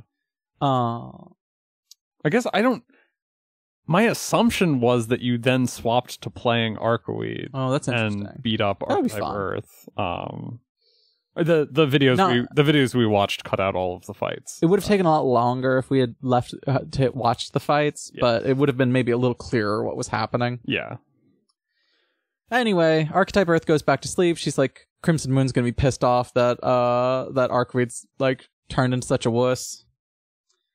And then we get like a scene between Arcweed and CL. CL waking Arcweed up and her being pissed that Shiki's not here and saying she'll destroy the world if Shiki doesn't come. CL or Arcweed CL still a great ship. Yes. Anything else? Do we want to swap off on? Oh yeah. You go ahead. Yeah, this one. Kahaku. Kahaku is up to massacred my girl. Still is up to goofy antics. I miss Kohaku. I miss real Kohaku. Let's see. Right, yeah. She almost immediately is like, yeah, we're back at this is a replay of last time. Akiha and Shiki are out doing exactly what they did last time, so I guess it's up to me to like figure this out. I can't remember if we knew that Koma, the guy who killed Shiki's family, was like a regular enough visitor to the Tono house that Kohaku knows his mannerisms. But we get that here. Yeah, they do have a friendly chat. Right, yes. The Roa bit is the Roa bit is great. After Koma, she fights Roa, who she insists on calling Nero. which he gets really mad about, and he's like, you of all people should know who I am. Yeah, he's like, of every single person in the cast, you can't not know who I am. She says, the Roa I knew didn't look like a pianist. She says Shiki. I think she's talking about uppercase Shiki. But yes, because he looks like a pianist.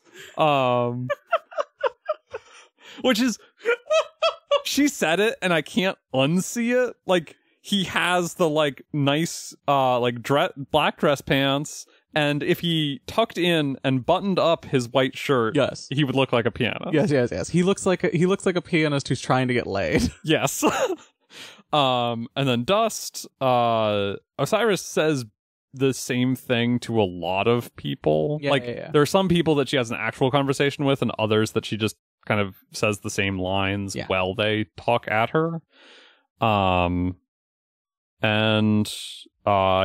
Kaku wins and then goes to make lunch and is like, but it would have been nice to get some appreciation for all the work that I did. Yes. No one remembers. There's a good Kahaku crying sprite. Mm-hmm. Yeah, just one big fat tear in her eye. Hisui. It's funny that you did Kohaku and I'm doing Hisui now. We should have anyway. Hisui. Poor Hisui. Finds a secret passage. And she finds this as Yumizuka, who is Yumiduka in this game, by the way, is bursting out trying to escape from the cat village. It is very funny that Yumizuka was living in their walls for a moment. She's like, oh, Hisui, or you don't know who I am. Can you just pretend not to have seen me? Hisui has to beat her up. Wait, real quick. Yumiduka Satsuki. I do love all of the sprites while the conversations are happening are in their idle animations. Mm-hmm. And Hisui's is just like her little bow is bouncing as she like bounces on the balls of her feet. And it's really cute. She's very cute. It's Hisui. It's been so long since I've been able to say that. It's Hisui. Oh, man. Yeah. One day we'll get to remake. And the world will be beautiful. I did have a note earlier where I was like, I really wish that we had voiced Tsukihime, because all of these are voiced. And then I was like, oh, that's remake, isn't it? This is so funny because I've been playing remake. I've taken a couple weeks off because I haven't been feeling well. But I've like heard the voices so much now because I have to listen to all of them because it takes me a while to read, right? I can't skip dialogue.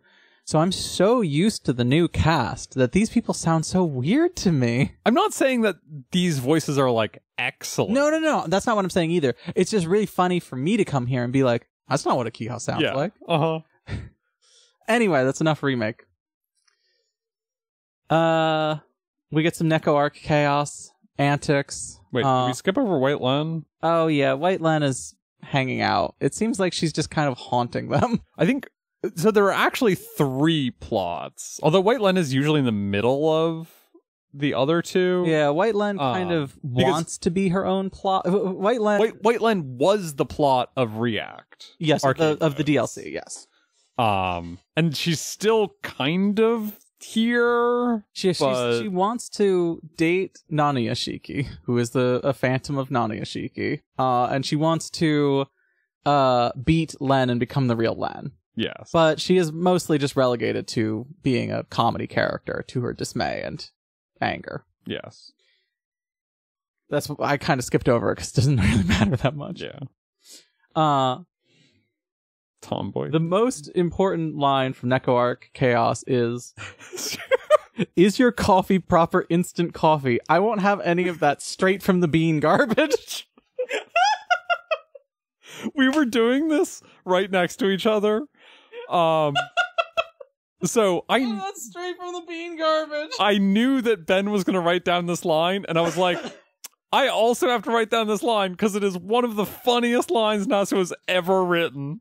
It's really funny. Also, another connection between this and Collage. Miki from Collage is really invested in good coffee.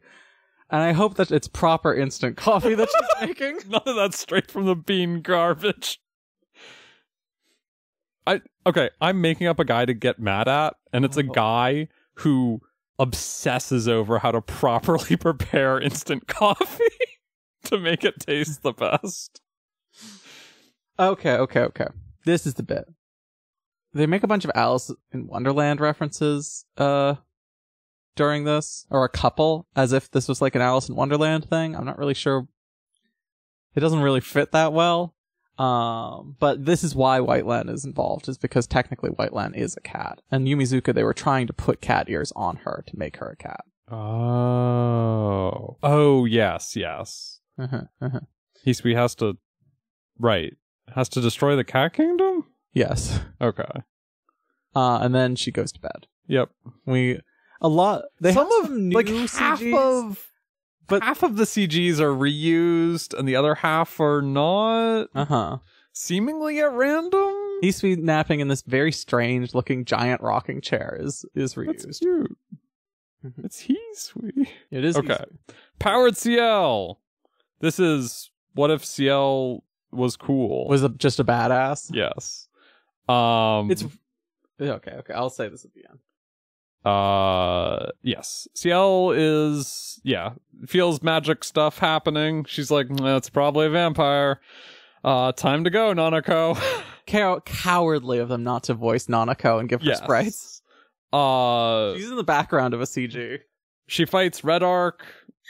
Not much there. Rise Beef, this conversation rules. Right, yeah. Rise Beef is not jazzed about how fight hungry CL is. Right, and You've somehow gone too cool, CL. She's using blood for power somehow. She's not drinking blood. I don't really understand what that. Does Seventh Holy Scripture drink blood? I don't think so. I could see Nanako. I think you need blood. Lapping up some juicy blood. Edgy Nanako licking blood off her hooves. Fan art. Rise is mad. CL's too cool. She's like, please go be more pathetic. There's an interesting bit where Rise Wife is like is a knight of the church. She's like a noble warrior. This is right? Yes. And then CL is part of the Burial Agency, which is the if you're a Marvel or a DC person, they're the Suicide Squad of the church, right? They're a bunch of criminals who have been bullied into they're vampires and freaks, right? So Rise Wife doesn't have a problem with CL herself, but she's like, "Oh, you're getting too sicko here." Yes, you know what I mean. Hanging out with that cute little horse girl is making you insane and evil. Yeah, I didn't take super detailed notes. So yeah, I just remember Rise like utterly destroying CL.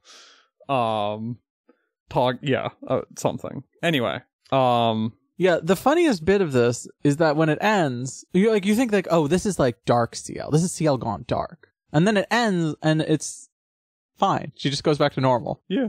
It's really funny. I was expecting like a bad end. Is there a different CL? No, I don't think so. Or there's a regular CL. Oh, yes, there is a CL. But that's not like any much different than this. Or it's not different. That's not a bad end CL either. No. It's just normal in that too. Dust time. Right, yeah. CL says that this is Sion's inevitable fate, as if Sion is always going to end up destroying the world, which is grim. Worrying. Let's see. Yeah, saving humanity. Okay, this bit about how it takes a whole team of mages to keep Nanako, to keep the Seventh Holy Scripture running. Do they just have, like, a bunch of people praying in a room in the Vatican or something the whole time CL is in Japan carrying this gun around? Or does she have to, like, call them and be like, okay, start praying, it's time to wake the gun up? I think, okay, she says, like, I used up, like, 6 months worth of, like, things that You think she's so powerful that she's powering Nanako, even though it normally takes a whole team? I think what she means is it takes a whole team to, like, charge up Nanako. Nanako's like a servant in that she can store magical energy, but then it expends magical energy to use her. And so CL's over there just, like, chugging mana potions, trying to keep Nanako topped up. Or really, splashing 5-hour energy. Like waiver in that fucking Fate Zero. There's a little like Nanako's big enough that there's like a gas cap on the back that you like pop open and just like pour 5-hour energy into and then close up. Sugar cubes. Thank you very much. Yeah. Right, yes. The best bit of her conversation with Dust is that she says, if you're going to save the world to save just one person, then let the world die. That's cool. Hardcore CL. Yeah. Naniya Shiki. This bit, it starts with a fight between Naniya and Roa, where they pretty explicitly imply that the infamous coffee scene where they buy coffee is Roa and Naniya Shiki having a conversation, which makes sense. Yes. But that's like fun to like go back to that because it was kind of like it's one of those things where you can draw that conclusion, but it's kind of inexplicable feeling at the time that they're doing it. Yeah, it's like unclear. Yes, it's unclear the mechanism of how. This is the scene in Tsukihime, the original Tsukihime, in the Hisui route. Which route is this in? I think it, or is it Kohaku? At least Hisui. It might also be. It might be in shared maid route. No, it's got to be Hisui because he's already dead by then, isn't he? No. This is the day before he dies to Akiha. Day before, because he leaves town. Right. But he's murdered by Akiha. Right. So this is the scene where they have coffee together and like become old friends instantly and like talk about how the state's monopoly on violence is awful and that they should be allowed to do violence however they feel like. Fascinating little conversation. Me, Nanaya, and Roa all shaking on the state's monopoly on violence is awful. Disagreeing about what the solution for that is. Roa, like, they should abolish the death penalty and let me hunt women in the streets. Yeah, it is about that. It is about legalize woman hunting. It is. More generously, it is about being on the outside of society. Yes. And like... Oh, yes, I think it's an interesting conversation, right? Because, like, both of them don't really care about laws. They're kind of just, like, talking about how fucked up humans are for thinking that they're different than them. Yes.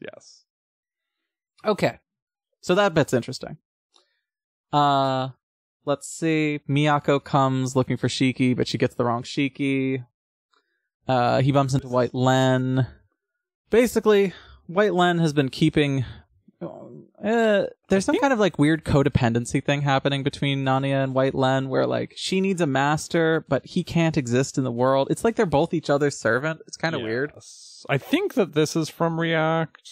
Yes, that comes up where she... I'm going to be honest, I don't remember any of the React arcade modes. But yeah, they both kind of rely on each other, but he doesn't really want to do that. He just wants to go murder people. Yeah.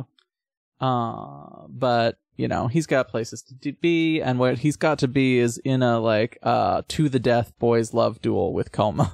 Mm-hmm. This is so gay. Yeah. It's really funny that, like, when we get little scraps of who Koma is outside of Kagetsu Toya, where he's like the devil. Mm-hmm. It seems like Koma's just like a funny little guy who lives in the woods. Well, it feels like Koma killed Kiri Naniya. Naniya. Kiri. And then was like, maybe I'm done with this. Mm-hmm. Maybe I could just like go live a normal life. Or not a normal life. He's like a hermit. Become a monk. Yeah. We'll by normal, I mean during not killing people. Yeah. We'll expand on that a bit during his thing. Naniya kills him and is like, whoa, that was so fucking sexy. Woo! And then it ends. Yeah. This is boys love to me. Is everything in their conversation and the ending. Okay. Awizaki Aoko. Mm-hmm. There we go. Yep. Aoko's also on Tatari route. Thank goodness she was saved from Great Cat Village. What's the first Wraith Stadia? Great question. We don't Ben, there's a lot of like weird mentioned lore things that don't connect to anything I know about. Okay, I don't think it's that much of a spoiler to say that I've read Mahoyo and I have no idea what the first Wraith Stadia is. I think Stadia was what it was. Aoko faces off against White Len, White Len, to recap, for me and also for the audience, White Len is the succubus that was like combined with the black cat Len. So yes. Len is the cat personality. White Len is the succubus personality. Yeah. Or I think they were one being, but Aoko then they split it. Aoko split them. Aoko split them in order to cause a bunch of chaos so she could make off with Shiki. Again. And decided not to. I do not remember the Melty Blood react. The thing I liked about that was like everyone was so scared of Aoko because they were like, oh, if Shiki was going to leave us for anyone, it would be her. Yeah. On a dime. Unfortunately for all of them, Shiki's like 3 months away from death. Yeah, White Len has come to get revenge. Aoko wins. Later on, Roa's here. She says that they would have bumped into each other eventually. It's interesting because we don't really know what Aoko's powers are, do we? Just that she's very strong and she shoots beams. No, she has the fifth magic. We know that she is a sorcerer. Whatever the fifth magic is, she has that. Right, because Roa, yes, I forget sometimes that Roa was not always a vampire. Mm-hmm. That he was a big deal mage at some point. He was a priest. Sorry. Mm-hmm. It's Chaos who's the mage. Yeah, I think so. But yeah, the way that she's like, oh no, if you lived long enough, we would have bumped into each other eventually. I'm like, why are you living that long? Aren't you like 30? She said, or he says, someone says that she has 30 years of experience as a mage. Which just makes her hotter, honestly, if she's 30. She's got to be like 35 or something, man. She has experienced magic since she was a baby. Just experiencing magic and having experience is different. Yes. Is what you're saying? I think it's hailing outside. Yeah, I think it is. Once again, our decision not to take the AC out of the window is fucking us over because I can hear the hail pretty loudly bouncing off of it. I'm not blaming you for this, by the way. I also didn't want to. Oh, I'm so sorry. Anyway, I'm sorry even if it is not my fault. Roa wants a little blood. Aoko says that she's not tasty. But she is like, it's one less thing for Shiki and Akiha and everyone to worry about if I'm dead. So that makes sense. Now for Dust. Dust calls her the achiever of the fifth magic. Okay, yeah. And says something very ominous stuff. She says something about there not being errors for her to alter in the timeline? Does she say that? I don't know. Errors in reality? Something about the past? It's not very clear. Aoko is like, whatever. Aoko knows what she's talking about. And it's like, what that thing is so much more annoying to do properly. I'm just going to beat your ass right here and now. That's pretty funny. And Dust accuses Aoko of wanting to become a limitless, terrifying existence. That's pretty great. Yeah. And like, this is great because Aoko isn't like, I don't know what you're talking about. Aoko looks away. Her sprite looks away as if resisting and like trying not to answer or let her face be seen. That's really interesting. Yeah, I also get you have future knowledge that you cannot let out. I also get the feeling that a little bit this is Aoko's just simply too lazy. Dust is trying to create an everlasting supercomputer, become as Matrix. Aoko's fit is so good. Yeah, her in the CG is great, but she's wearing a skirt. I wish she was wearing pants, but the red jacket is great. Yes. Aoko is moping that she didn't get paid for it and is like, maybe I can go bum some money off of Toko. Oh, right. And then she's going to the Kiritsugu's dad island to hunt down a sealing designation target. When this does not connect temporally. No. Well, but also Melty Blood is in Tsukihime world. So maybe Kiritsugu's shitty dad managed to hold out for a couple more years. Yes. No, this is very funny. Yes. She says that she is going to check out Arimago Island for the sealing designation guy. Yep. And she hopes she wasn't too late. Funny. Why is Aoko gonna kill Kiritsugu's dad? That's really funny. Maybe she just is too late. That could be it. She could be too late by 20 years, 30 years. Oh yeah. No. It wouldn't be that long. When? Oh yeah, I guess because this is 1 year after Melty Blood, which is 6 months after Tsukihime. So it's 2003? 2001 or 2? When is Tsukihime? Tsukihime is set when it comes out. It's 2001. Okay, yeah. So or I guess 2000 maybe. 2003? Summer 2003? So I guess it is still 10 years? 10 or... Only 10 years? It's going to be 15 or 20 years. He's pretty old. Right. Because it's been 10 years. In 2004. He was a baby then, and it's been 10 years since he joined up with the Einsburns. Yeah, I guess it is probably 20 years too late. Yeah. So it must... Or, okay, Ben, alternative theory? It's not Kiritsugu's dad that she's after. Someone else moved in and is also doing research that caused them to get a sealing destination. Pretty funny. Tono Shiki. He does the hologram summer introduction thing again, as he said. It's a great intro to he meets up with Sion, so just kind of reenacting it. Mm-hmm. Although Sion knows that it's a reenactment and is yes. And he can't remember her. And but stuff. Yes, I believe that a bunch of his fights are also reenactments of that route of yes. Yeah. Because he is reenacting. I do like Red Arc calling him the Avatar of Broken Promises and the King of Being Late. It's very funny that Red Arc is also just bad breakup arc. Uh-huh. Is that Yandere or is that Manhattan? Yandere. She's not trying to hurt him. I don't think that she's Dere is the thing. Red Arc is not at all Dere. No. Just yawn. Yeah.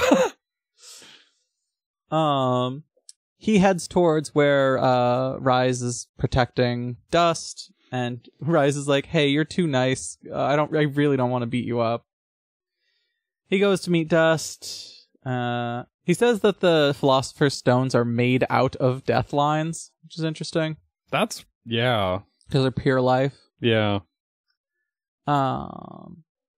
Dust says that he's some kind of singularity in her computer riddle that she has to get rid of, etc., etc. I think it's something about him having helped defeat. He got the killing blow on Zephia. Okay, yes. So she has to do something. Killing him will let her the reality marble. They should have given Nasu a charts budget for this. I would understand it a lot better if he just put up a few charts. Yes.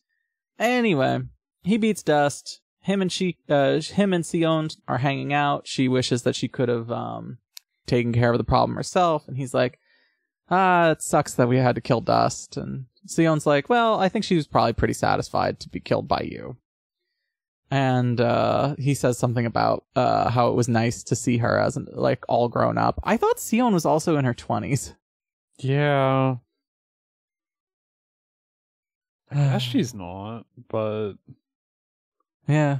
Well, you get a really funny one. Ryogi Shiki!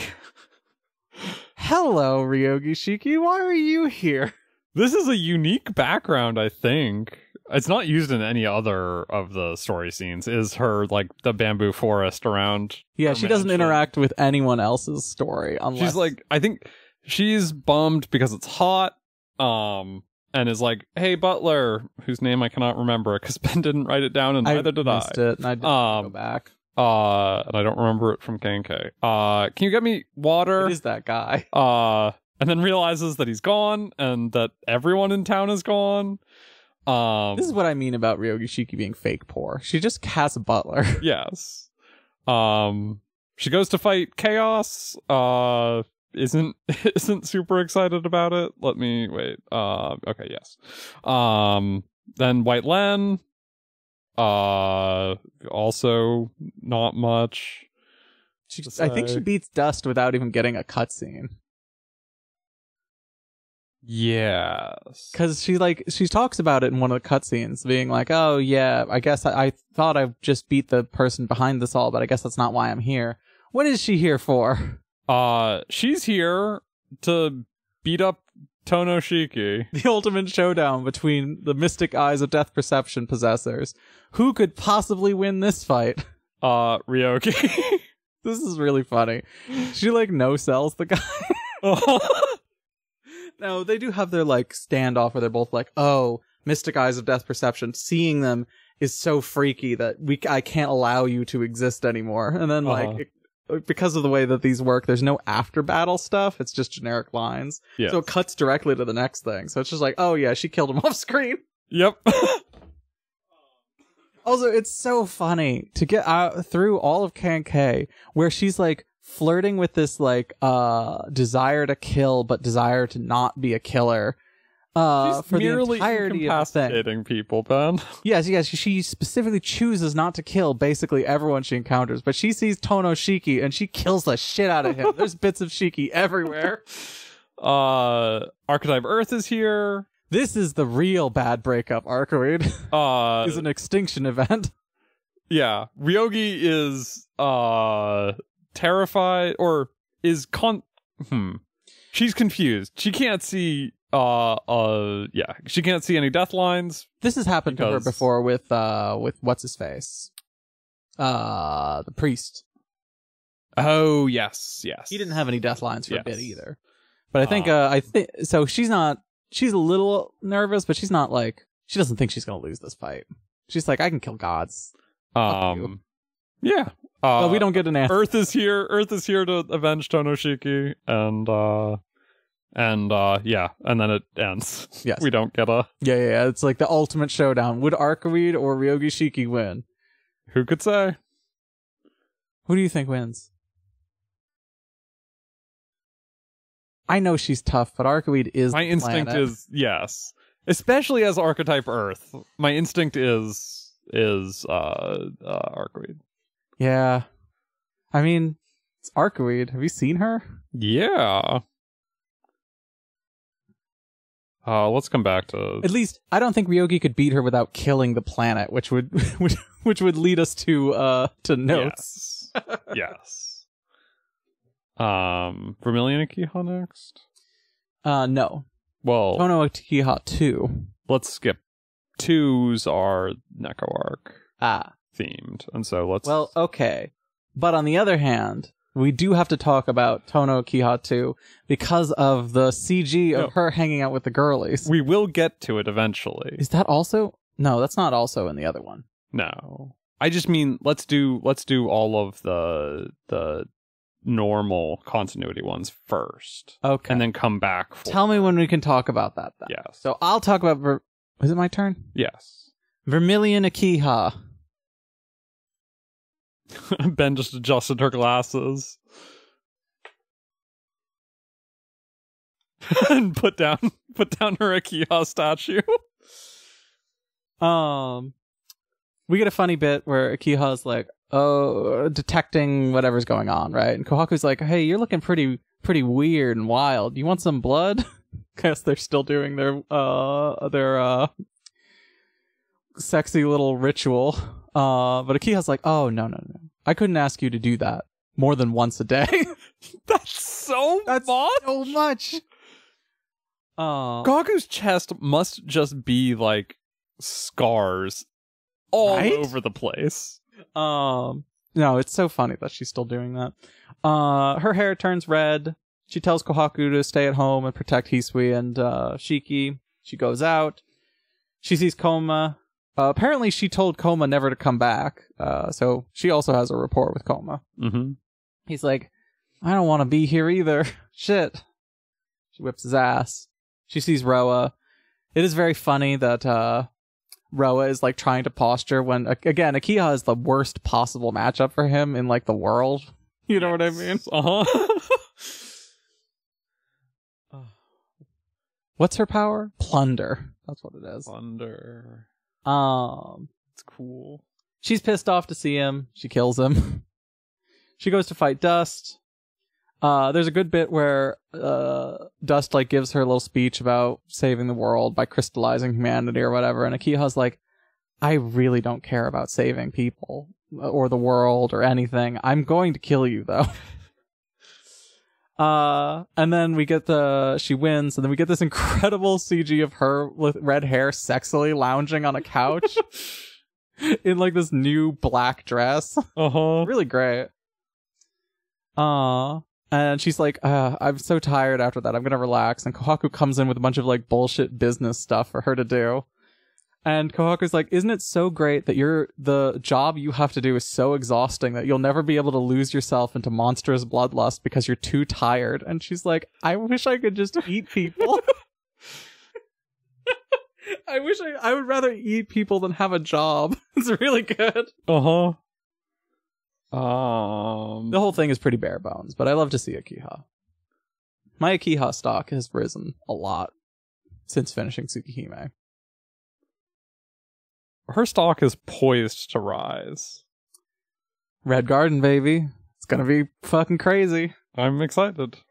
Also gonna skip Whiteland for now. Mecha Hisui. She's, yeah. She was built by Kohaku as a refresher. She has purple hair instead of kind of a pinkish red to differentiate from Akiha's red hair. And she is upgraded with more combat data. Let's see. Right. Every time she shows up, she hovers down from the top of the screen. Pretty fun. Lands, which is very good. She bumps into Arc. Neko Arc. Oh, sorry. Oh, wait. No. Sorry. I was looking at the next Ryan. Yeah. Is her first fight Arc? Huh.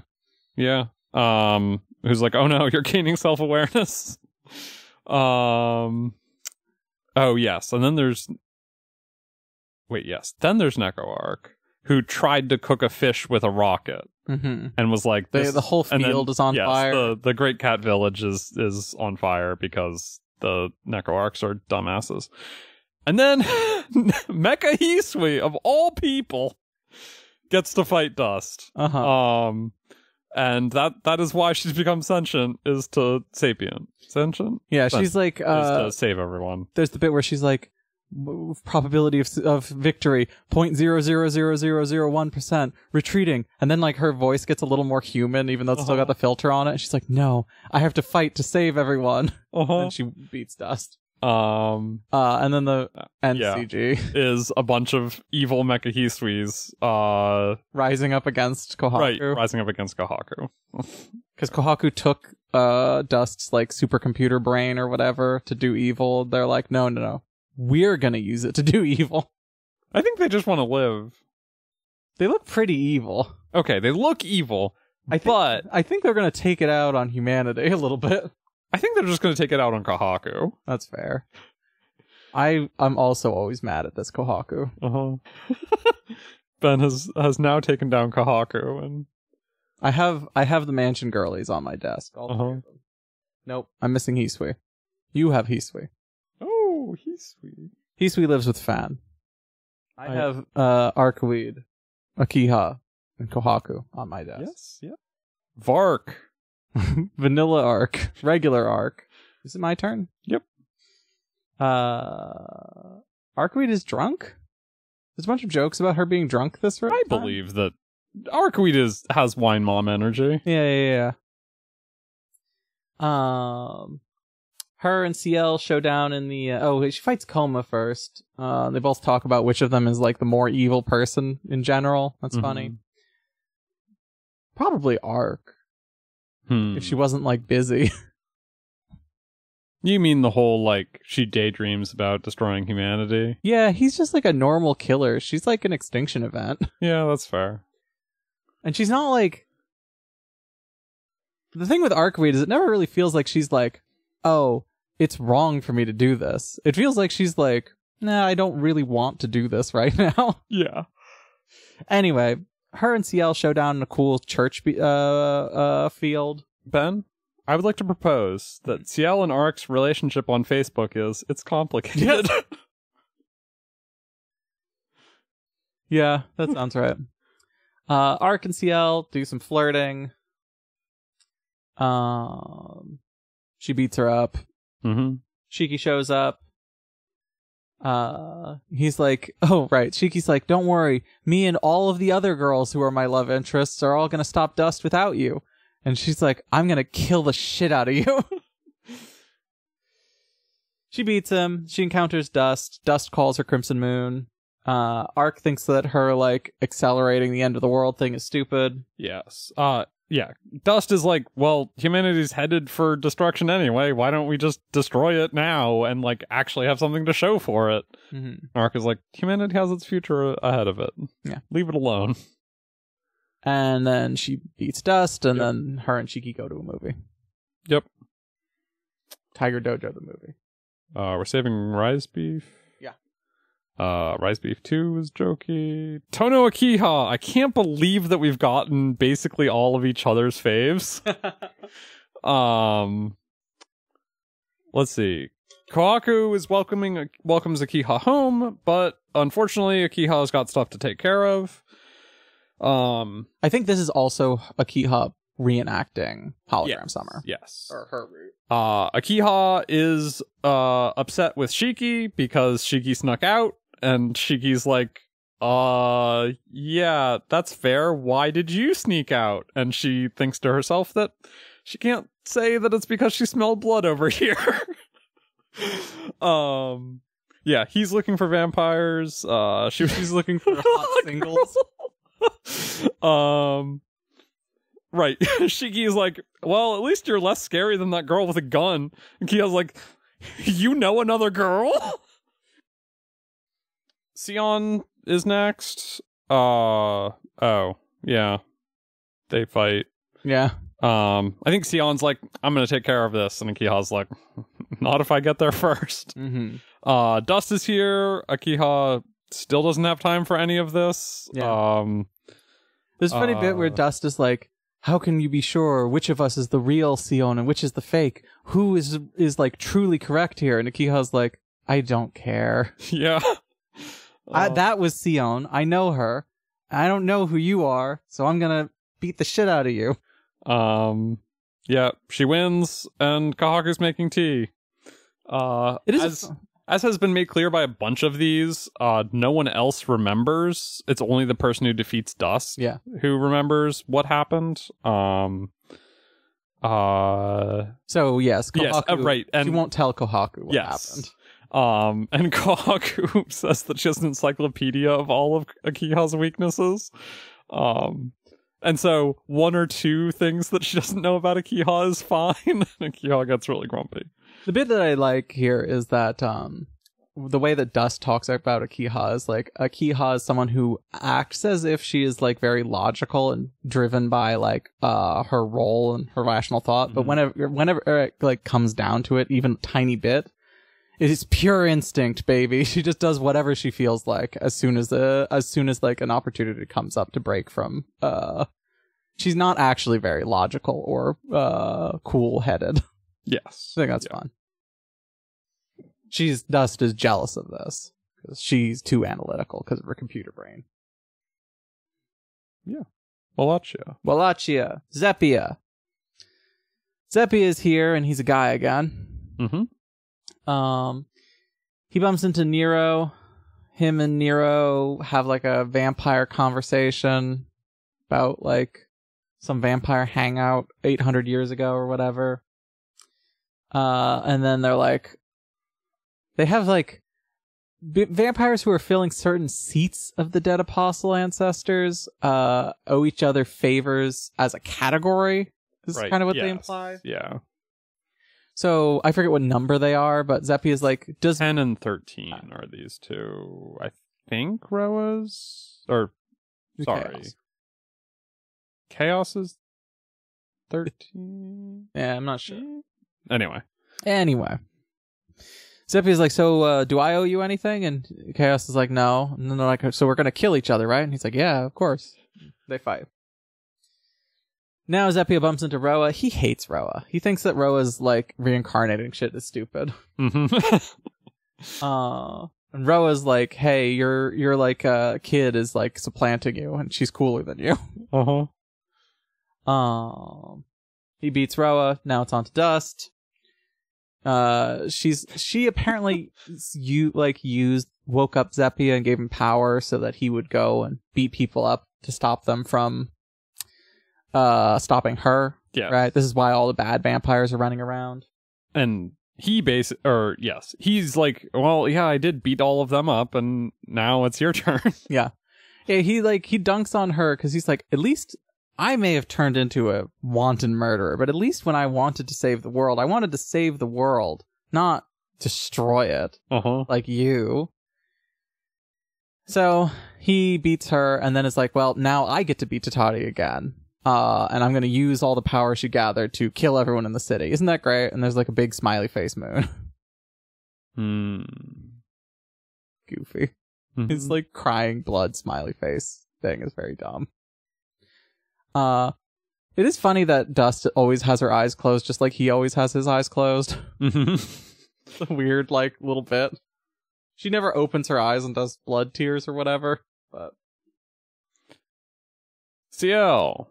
Oh, is it CL? Oh, you're skipping Miyako. Yeah. Again, I'm skipping all of the Neko ones. Regular CL, not powered. Regular CL. CL's like, evil is afoot. Right. It'll get handled somehow, but I don't want Shiki getting hurt. So... The city's lousy with do-gooders, she says. Yeah. We get to Roa. So funny to do the Roa fight first. There's a bit that seems to imply... Well, okay. She was definitely a vampire for more than a few days. I think so, but he kind of says it like they were, like he was only in control of her for a few days. I think I would believe that she only went all out for a bit. But like that has to be at least... We know that she was in her room for like a month. Yeah. Going crazy. Yeah. And then I guess her transforming over that time could have been enough time for Ark to make it most of the way there, and then she had only a couple days to become a wanton vampire king before being put down. I feel like that as soon as a town just like disappears into a bloody mess, you start mobilizing. So like Roa's only died 18 times counting his current incarnation. Some of those lived for a long time. If he's been doing this for 800 years, it's definitely been like what he does in Misaki is definitely like more subtle than the glimpses we got of CL. Yeah, CL definitely did like massacre her entire town and leave the couple of people alive to wallow in blood in the church or whatever. Yeah, Roa dunks on the church. Shit, you know. CL's like, well, yeah, but you know, I'm cool. It's so funny for her to be like, well, they did torture me and kill me dozens and hundreds of times, but you know, it did help me get my act together. I did get scared straight by all of the times I was murdered. Is this also the one where it's somewhere in here she talks about like, you know, infinity is not enough time for me to repay or repent for the crimes that I did. I have a question, but I don't think we have had like cleanly answered. CL post being killed by Ark and Roa leaving her, would she just back to being the girl, or was she still a monster and the church had to like torture her back into a human shape? Was she still a freak, and that's why they tortured her? Because I always kind of assumed that she went back to normal, and the church tortured her because she was obviously supernatural, and they wanted to kill her or whatever. But is it the case that she was still a murderer and only calmed down later? I mean, like, this is the thing with Roa, is it's always been a mix of this is who you were all along, and all you needed was a little push. She needed a lot of pushing if it took a month. Yes. But I would fully believe that it's like, yeah, Roa was dead, but it took a bit to, like, calm down CL.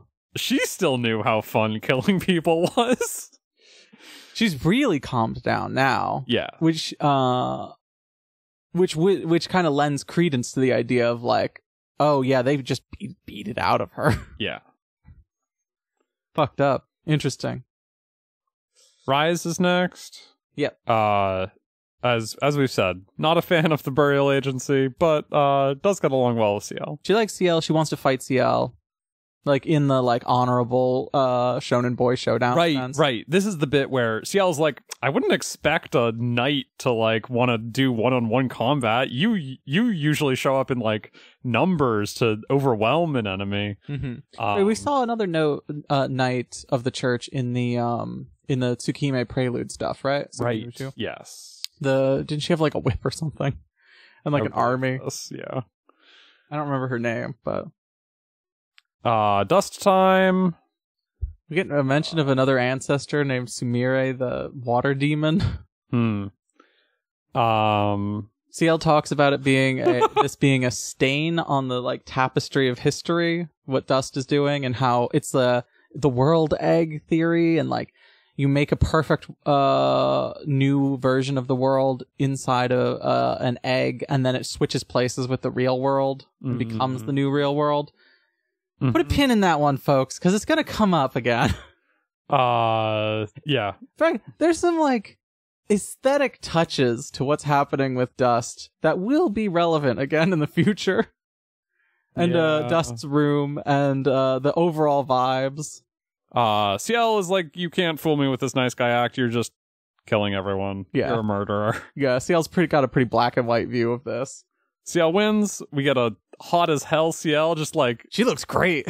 It looks like she's at the top of like a parapet. Yeah, she's like in a clock tower looking down at the city or something. She's got her leg up on the window, just like hanging out. Just casually holding a black key. It's like, okay, time to get on to my next job. Probably take like 6 months to get all the dead out of the city. Which is She's got to have like a symbiotic relationship with Yumizuka and Sion, where she just chases them around ineffectually so that she can like waste more time in the city. Okay. Kishima Koma. He says something about like, oh, I'm in the city again. I don't know how I got here. Perhaps the children of the forest brought me here. And I'm like, you're living some kind of whimsical toadstool life up there, aren't you? Are you having like pixies play pranks on you, bud? Aren't you the guy who like massacred a family with your bare hands? He's a funny guy. This version of Koma, I can understand how Koma had a like philosophical conversation with a child that convinced him not to murder Shiki. If this is the version of if like funny little hermit guy is actually what his personality is like. Yeah. He's like, well, someone summoned me here, so you know what that means, folks. Gotta kill him. Rise shows up and is like, oh, you're fucking spooky, aren't you, bud? I'm gonna fight you. He wins. Yep. Then we see White Len, who is the one who summoned him, apparently. And she's like, will you help me? And he's like, listen, you and your like, who's the real one, who's the fake one thing with the regular Len. I don't want to get in the middle of it. Kill the other Len, and then I'll be your friend. Now we get the real meat of it, which is him and Nania. Basically. This is the other half of Nania's route. Yes. Is Koma's perspective on it. Yeah. Nania's like, well, I want to kill you, but it's not really for revenge for my family. It's mostly just because I like killing, and you seem like a fun guy to fight. And then we get like this fancy glamour pinup shot of Coma as he fades to dust after he wins the fight, and he's like, wow, I'm leaving. There's even a bit where in Nania's, he slashes Coma's throat and is like monologuing to him about how hot and sexy that fight was. Yes, and is like, oh yeah, you can't talk back because I slashed your throat. And in this one, Coma is like, you should have killed me, dude. You just like messed me up a lot, but you didn't actually finish me. Didn't go for the throat. He does say that. Yeah. He's like, your dad would have gone for the throat, wuss. Which is, yeah, duality, mirroring. Do we have any more dust ones? Tatarisium. Well, I guess we get Roa. Roa's kind of... is not a... Hisui and Kahaku is goofy, right? Yeah. Oh, no. Hisui and Kahaku... Wait. Oh, right. They end up... Okay. Let's do Hisui and Kahaku. Okay. This is the bit where Hisui and Kahaku are like, oh, specifically, Akiha and Shiki have been drawn out to do this reenactment thing, etc., etc. No. Oh, it's your turn. Yes. And so, it is our duty as maids to go look for them and assist them however we can. Is it? They get lost and go to the airport because Kahaku got frustrated that they ran into 10 red lights in a row and just started taking lefts or rights. Yeah, she took the same turn every time she saw and they ended up at the airport. Hisui is objectively correct in this case that Kahaku got them lost. It's funny that the like little scene setup where they have a little car parked in front of an airplane. Kahaku's broom is on top. Kahaku's broom is on top. She looks kind of worried, and Hisui is staring at a map. It's Rise shows up. And it's like, I can feel the suspicious and like malevolence from over here. I'm gonna fight you. I wasn't like tasked with this. I just don't trust you. They run into Akiha next. I think Akiha killed Dust off screen is what happened. Yes. Kaku's like, yeah, this weird magic stuff is making Shiki feel weird, but making you feel too comfortable. Kaku accuses her of killing people, and she's like, not yet, I didn't. Yep. We get Vermilion Akiha, and Vermilion Akiha says, I'm going to tear your bodies and your paid vacation shreds. And Kohaku says, no, Akiha-sama, you've never let us use our paid vacation. Turns out that Akiha's a bad boss, I get the feeling. Yeah! I'm starting to get the feeling she's not a very good employer. Kahaku, already knocked out Shiki. He's sleeping at home. And Hisui's like, okay, if we knew that Akiha was the problem, why didn't we just come here? Why didn't we stop her first? There's Maids Win. They clinging to Shiki. Yay. Kaku loves to toy with Akiha. And Shiki's like, well, it all worked out in the end. It's all's well that ends well. And the three of them plot to stop Akiha from killing them when she wakes up. Yeah. Roa time. Yeah. Roa. You almost feel bad for the guy. Almost. No. We got another great bit of him being absolutely dunked on later. But here he's played pretty straight. And by that I mean he kills his way through the cast. Roa's like, I should not be alive. That's kind of freaky, but gonna make do with what I got. He fights Shiki after having killed Len already, but he's like, don't worry. You can just resurrect her with magic. Her head is still intact. It's pretty rough.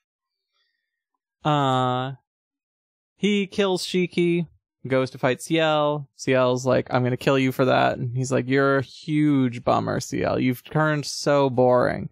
You're naive now. And she's like, well, good thing you killed the root of my naivety, so now I can kill you without remorse. Hell yeah. He kills CL. Bummer. And then Ark shows up and is like, okay, well, you've killed both of my love interests. I'm going to tear you to pieces. Roa gets like a little monologue where he's like, this isn't the Arkoid that I fell in love with. Yeah. So, it is. The emotions and the feelings and shit. I think the specific thing that I like about what he said is he's like, the Arkoid who cares for humanity isn't what I'm searching for. Yes. He kills her. Mm-hmm. Oh wait, this is an interesting bit. She turns into Red Ark, but isn't labeled Red Ark because the bit is that Red Ark is the Ark that has lost Shiki. He wins, but of course that just means that Archetype Earth wakes up, and he's like, now this is it. Oh, I'm horny as hell. Kill me, baby. And she does. Uh-huh. That's the ending. Tatari Sion. Oh, you get a good one. Vampire Sion is here. Yeah, she, much like the first, I guess this is also a replay thing, because she has tonight before she's done transforming. It's funny that her outfit changes. Yes. She's ready to become Tatari. She finds a creepy cave with Roa in it. There's some kind of big cavern underneath the school where Dust has set up. Where he lived. Yeah, but like, they talk about it like it it's was a new under the thing. school, right? There was something under the school that Roa was living in. Yes. Yeah. However, everyone who sees it is like, "Whoa! Didn't know there was a big cave." It's like if instead of a little place that Roa was hiding out, the cavern of the Holy Grail, the Greater Grail, was under the school. It does feel like it's kind of been renovated a little. Uh-huh. Like it was a little room, and now it's a also giant cavern. I do also kind of think where all the cats live. Wait, no, it's separate from the cats, because the cats live under the mansion. Do they? Yes. No, they have the archive. They have like a magical doorway into the mansion. Okay, well, they live in fucking Magic Land. I think that the cavern is also the entrance to Great Cat Village. I'm not sure about that, but I also think the background with the like floating orb and then Dust's thing, I think that's in the Shrine Tower again. Yes. How do they get back there from the... It seems like people go into the cave. For a while, I thought the cave was where Dust was, but no, it's going to be on the tower again. Yeah. I think the ominous Shrine Tower is so funny. They go into the orb in the middle of that background. Yes. And that's where Dust is. Yes. Which is like somehow Egypt. No, it's not Egypt. It's the end of the world. Everything is turned to dust. It's the Atlas Institute. I think that's what that is supposed to be. Which is in Egypt. Interesting. We know. Well, according to Grand Order, Egypt can kind of just be wherever you want it to be.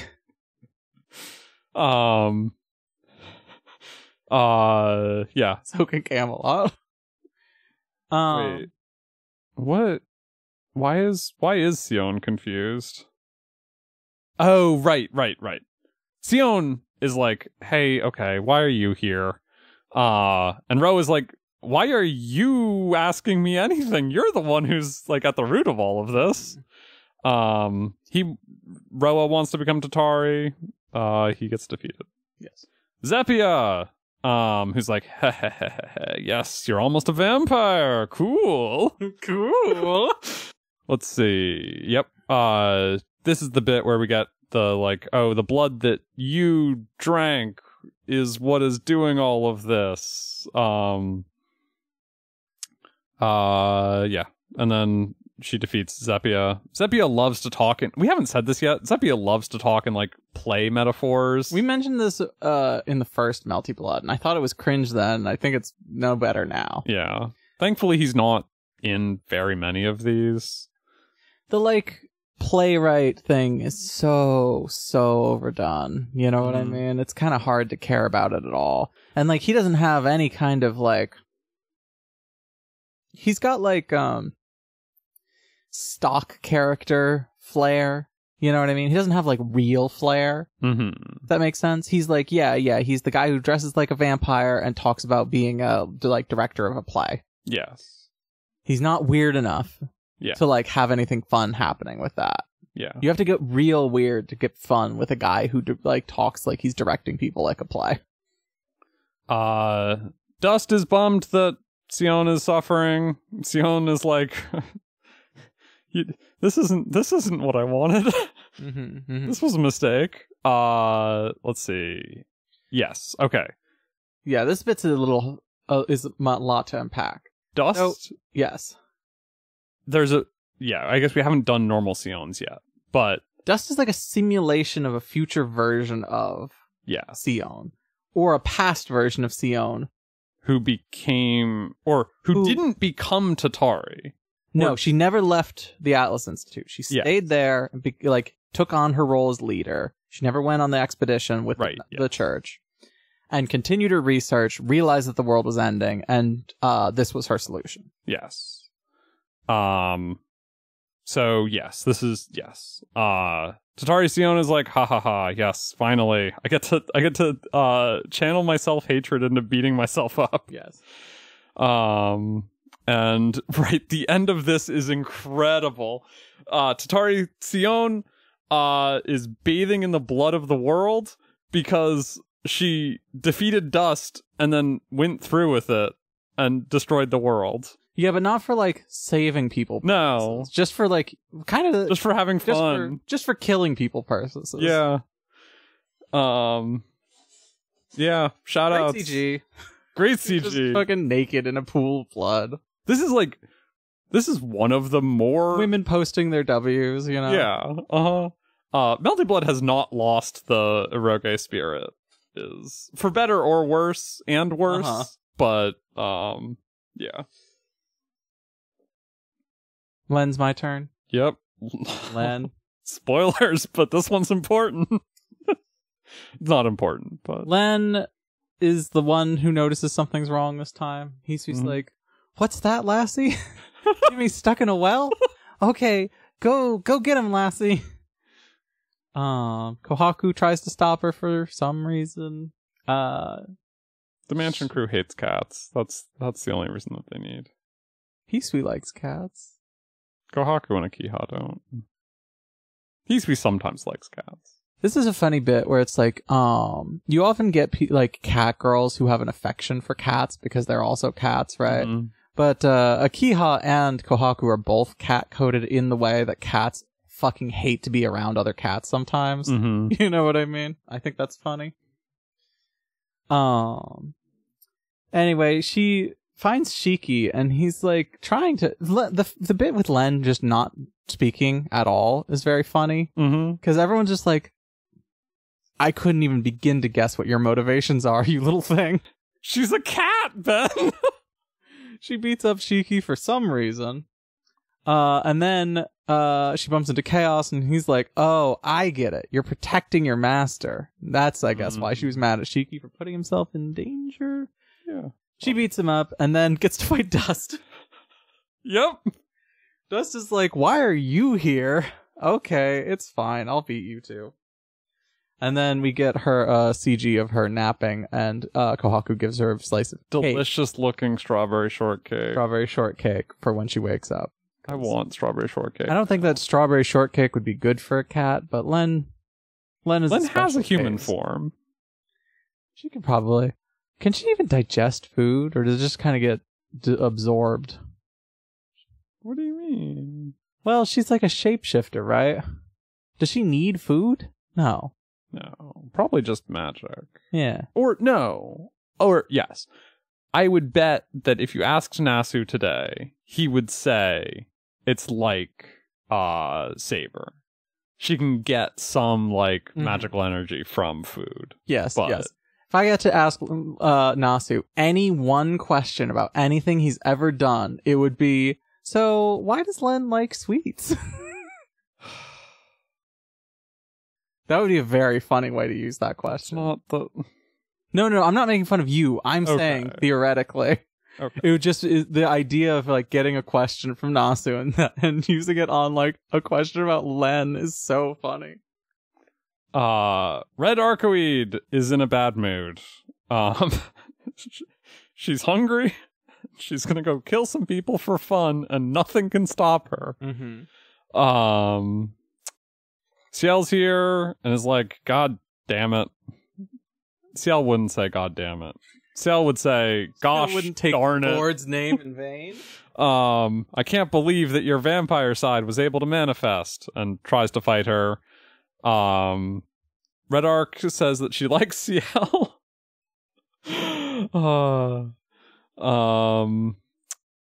Yeah. The bit is that she says that the reason that she likes Ciel is that Ciel is the only person who really truly hates her. That's funny.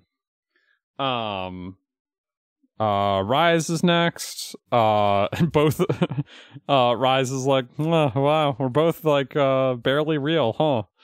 Well, anyway, let's fight. Red Arc fights Dust.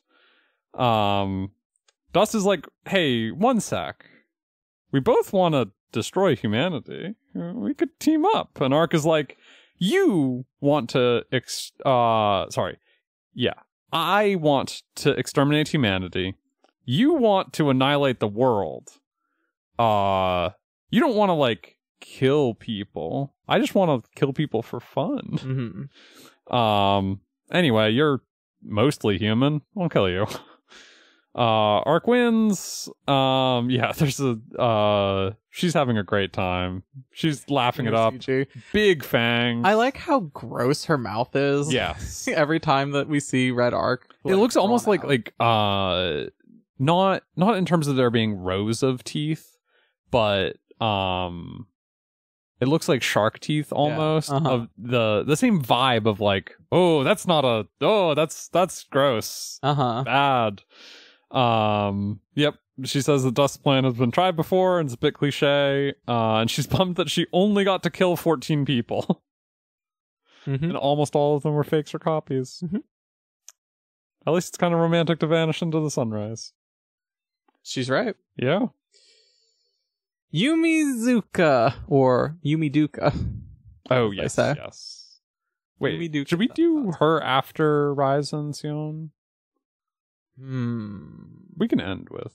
Interesting. Okay. I was excited to get to do Yumizuka, but you can do her when we get there. We should just do her alongside those two. Gotcha. Because. So let's see. I think we're on to Neko's. Are we? Chaos fights Dust. Oh, right. Oh my god. Nero Chaos. Okay, you're right, Ben. There's no rhyme or reason as to who is part of the, like, actually fighting Dust versus who just gets shoved off into fantasy La La Land. The Chaos Roa fight is very funny because we get Chaos being like, oh, my old friend. And Roa's like, sup, dude? Good to see you. Chaos's response is, the Archangels have fallen such a long way. I didn't think the day would come where you'd call me dude. But yeah, he's like, oh, I see. This all makes sense. We're both losing ourselves in different ways. Every time you reincarnate, your personality gets fuzzier as it's subsumed by all of these like 20-year-olds that you've become who then get murdered. And I am turning into a puddle. It's really funny. This also has boys love energy. Yeah, they flirt a little bit. Anyway, they fight. Chaos wins. Chaos has beaten everyone and goes to kill the person who summoned him because all of the evil people love to do this. Rise is like, hey, get out of here. He's like, no. She's like, okay, let's fight. And she loses. Now it's Chaos versus Dust. Oh, and then he wins that, and then the very end, the CG is him getting killed by CL, by powered CL. It feels like my read, at least, is that he intentionally kills himself at CL's hands. But yeah, he's like, I don't want to just like peacefully vanish into the sunset or whatever. I want to get murdered. Yeah. So he attacks CL. I love this bit where he's like, I'll see you in hell, CL. And she's like, I'll fucking be there. Give me a tour. Okay. Do we want to do goofy ones now? So that we can end on a good note and not whatever the heck we're about to talk about. Where I guess we'll start with Tono Akiha 2, right? Sure. Fuck, I don't know. Akiha's home from school because Kahaku called her for help with a Nekoark infestation. There are cats everywhere in the garden. She finds Kahaku on all fours with her broom between her legs to act as a tail. It is wagging. It does have cat ears. Which is funny. There's a special sprite for Nekoark getting stepped on by Akiha. Nekoark says, "Step on me harder." She's so real for that one.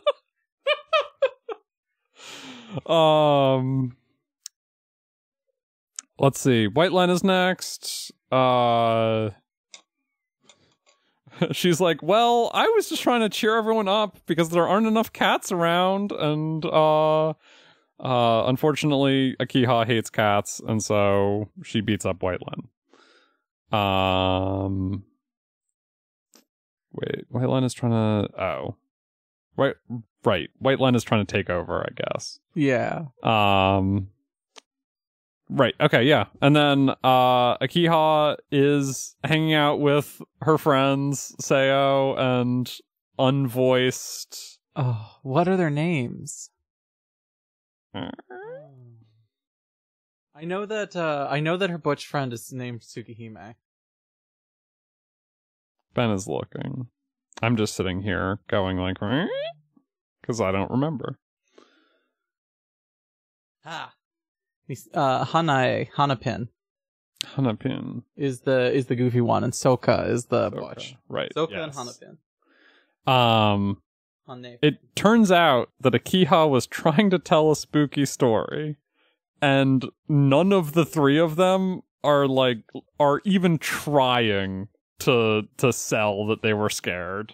They're all like, we weren't asking for like an adventure story, but that was like well told, I guess.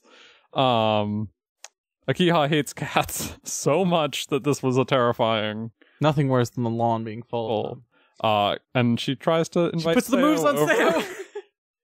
She's like, yeah, Seo, why don't you come over to my house sometime? I'll show you around. And Seo's like, oh yeah, will Shiki be there? And Akiha's like, yeah, he'll definitely be there. And in her head, she's like, he won't be there. Shiki won't be able to protect you from me. I do like the version of Akiha whose horror sense is too realistic from Kagetsu Toya. One of the best bits in Kagetsu Toya is going to Akiha's class's haunted house, and Shiki's like, everyone's just kind of uncomfortably trudging through it because it's too real. But I was very happy to see Hanapin and Soka again. Yeah, Soka looks even butcher than usual. Yeah, Rice beef. I have completely lost how you're supposed to. Just call her Rise. Rise beef. My turn? Yes. Rise beef. Nekoark's here. Rise beef 2. Sorry, I gotta get to it. We're still in Nekoark She's land. being brainwashed by Nekoark.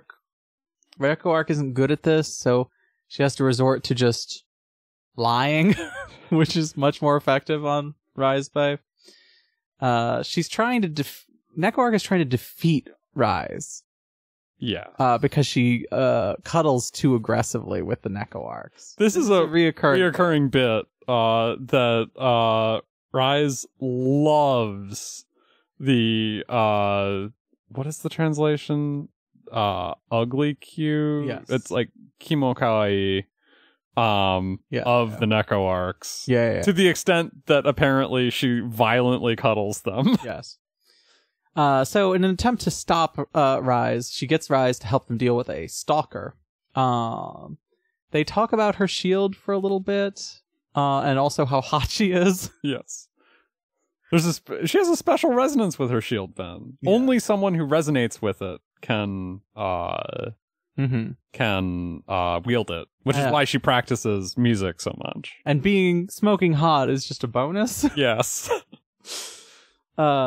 She goes to the Tono Mansion, or she comes out the door in the Tono Mansion, fights Hisui. Rise mentions that she loves working because she doesn't have to think for herself while she's doing a job for someone else. Mm-hmm. Funny. She fights against Powered CL. NecoArc talks about trying to infect other characters with the comic relief virus. Mm-hmm. You know what I mean? We'll get more on that in a bit. Rise tells CL that she's never going to get laid if she doesn't lighten up a little. Then NecoArc reveals that the real person she's trying to take down is Rise herself. NecoArc gets bigger, which unfortunately just makes Rise wants to hold and pet her even more. Now, this is a mechanical thing that we have not talked about that is pretty, the thing that is known about this game, right, is that there's a lot of characters, but each character has multiple move sets you can switch to. Yeah. Not during play, right? You pick one at the start, but they're pretty different. They're in some cases, they're completely different characters, is how I've heard it described. Yeah, I think that they played it very differently. One of them is very guard focused. And which is true of every character. They have a guard mode. Yes. I think it's I played Sion. It's half moon, crescent moon, full moon style. Is that right? So I played Sion and it was single hit, combo based, and guard. Interesting. Based. And it does change what command inputs you can do. That's kind of fun. Which is interesting. Yeah. And yes, the bit here is that NecoArc forcibly changes her moveset. Rises. In an attempt to make her weak by switching her to a moveset she's not used to, but accidentally switches her to her boss moveset, Eclipse style. And Rise hits her so hard that NecoArc is blasted into space and is shit, they're reusing this CG again. We get this CG so much. Yes. Miyako time. Yeah. She got a Neko newspaper declaring war on humans and Miyako specifically. She's gonna go beat up Yumizuka. There's a bit where Yumizuka's hey, kid, you should not be here. It's dangerous. I know firsthand what happens when kids wander out at night into strange places. Maybe go home. Unfortunately, or fortunately, I guess, Miyako just beats her up and moves on. Yeah, Miyako thinks she's related to the cats because the cats sometimes set up in her warehouse. Yes. Miyako finds NecoArc. Neko antics ensue. The battle rages. Right.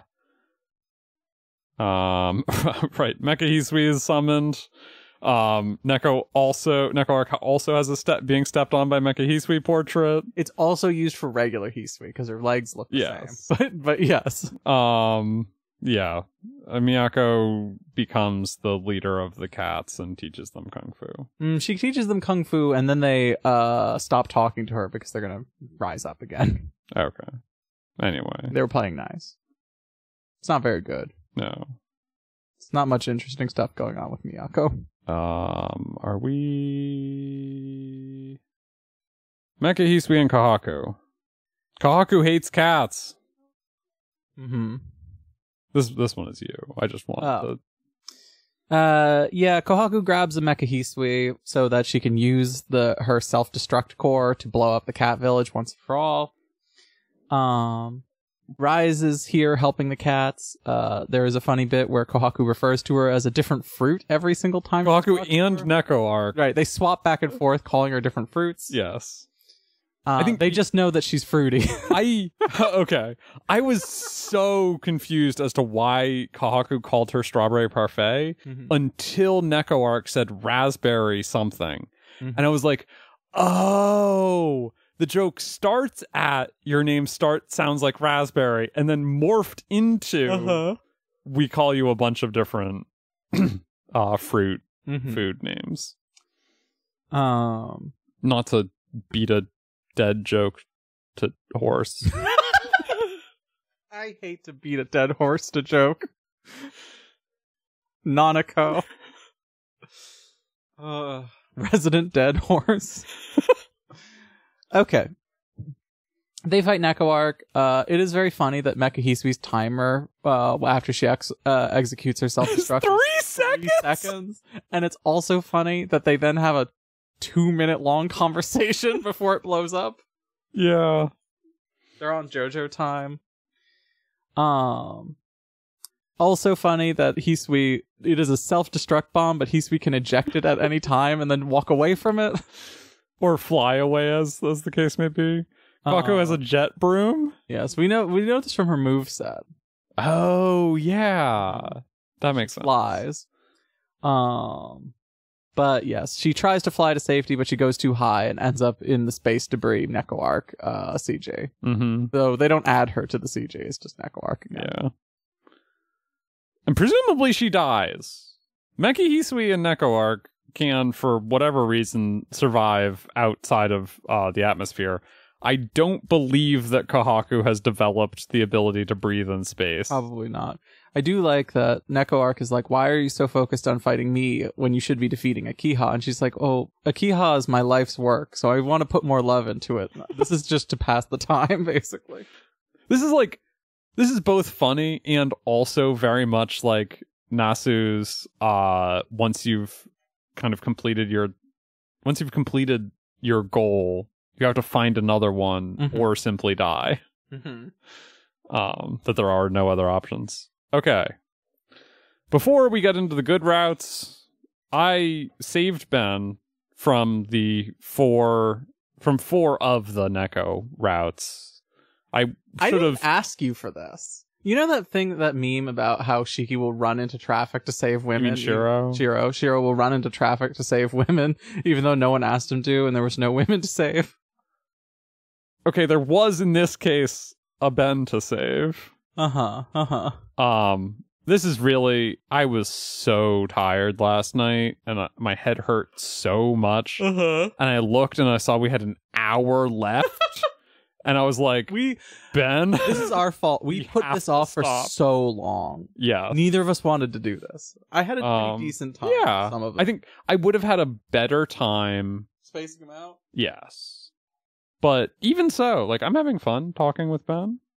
I hope that you, dear listener, have had fun listening to us. Nekoark Chaos. He's complaining about his life being empty, lacking a reason to live. The show he likes is ending. Luckily for him, anime keeps coming out, and there's a spring lineup right around the corner, so he realizes he does have a reason to live. He's so real for this. He has to clear off space on his hard drive and wants income, so he's gonna go steal stuff from Dr. Amber. And then Mecha Hisui shows up to execute him. Next up is Shiki. Thus begins the Neko arcs of all stripes complimenting Shiki's glasses. He's like, hey, really nice glasses. How many friends do you have, and can I recruit you? That might work on me. Shiki's having none of it.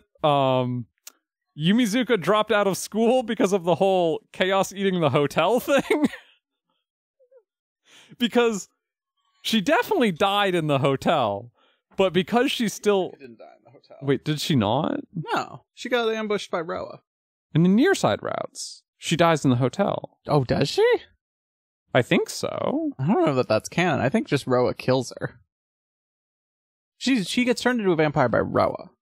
Yes, no, I know, but isn't there a thing about, she was attending a birthday dinner or something? I don't remember that at all. Huh. Maybe you're right. I don't know. This is definitely a joke about, she was killed in the hotel, but since she's still alive, Shiki is saying, she dropped out because she's still alive, but the hotel thing still happened. That's interesting. I guess I always assumed that the difference was that when Roa was more conscious, he figured out that she was transforming and put her down, and that it was just assumed she got caught up in the hotel. No, because I don't know that I always read. I think that there's something in Kagetsu Toya or Plus Disc that like really points at no, she was in the hotel when Chaos ate it. Whose birthday does or does not happen? Well, Chaos just doesn't exist in the Farside routes. Oh, I guess he doesn't ever do that. Interesting. Yep. Neko Chaos gets into the Doctor's Kingdom, and there's normal Neko arc, inanity ensues. Kohaku is here and is surprised that G666 didn't kill Chaos. There's a good line. I was born in Asakusa, my age unknown, my hopes long lost. I ride beautifully on a surfboard over the stormy waves of the world that approaches. Says Neko Chaos. Let's see. His ending even harder to understand just when he's talking than regular Neko arc. Yes. His ending makes it sound. He's like, oh, was I not supposed to defeat Kohaku? Would I have gotten a bad or a good end if I lost to her? And so he ends up in space somehow. I don't think that there's a good end if you lose to her. Not one that I found. And I did not have time to go through his route and try to lose to her. Neko arc, normal, vanilla. She just got back to Earth. She's mad that there's not a movie with her as the star. This is her wanting to be in Tiger Dojo the movie. She says, what she says is, I think I should be punished for robbing things, and so I'm gonna go like beat up a bunch of people so that maybe they'll win against me. What? To set a good example for children? Children? Yes, it is definitely children. Kohaku is her first fight, or next fight. She shows up in the mansion. Both Kohaku and Akiha are upset, and no one, including Neko Arc, knows how she got into the mansion. Kohaku's like, ha ha ha, yes, I will beat Neko Arc and then use this as an excuse to destroy the Earth because it's infested with cats. Next up is Shiki. Neko Arc also compliments Shiki's glasses. She wants his glasses to advance her acting career. Is that why she has glasses in a lot of her sprites? Maybe. She has like a wine glass and glasses. Oh, yeah. Neko Arc v Neko Arc is next. The enemy Neko Arc calls the cops, and the protagonist Neko Arc is like, you're shady too. Why would you do that? Ryogi is here, dragged into hell. Wait, Ryogi Shiki shows up in that room? Yep. Ryogi Shiki is the final. I guess she has a cat too, huh?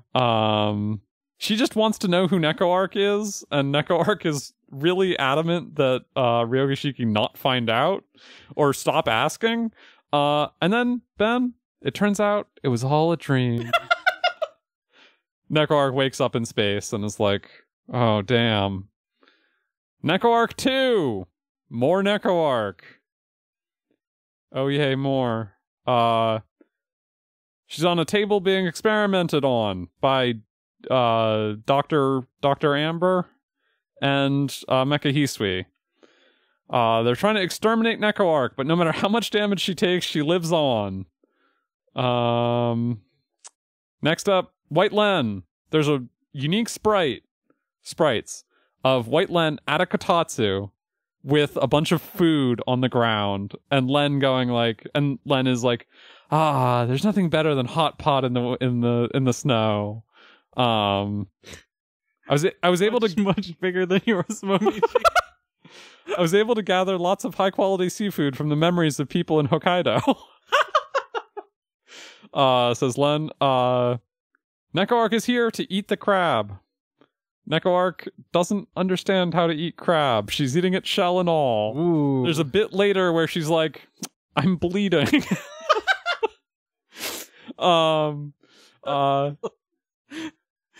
Len, sorry, that one actually got me.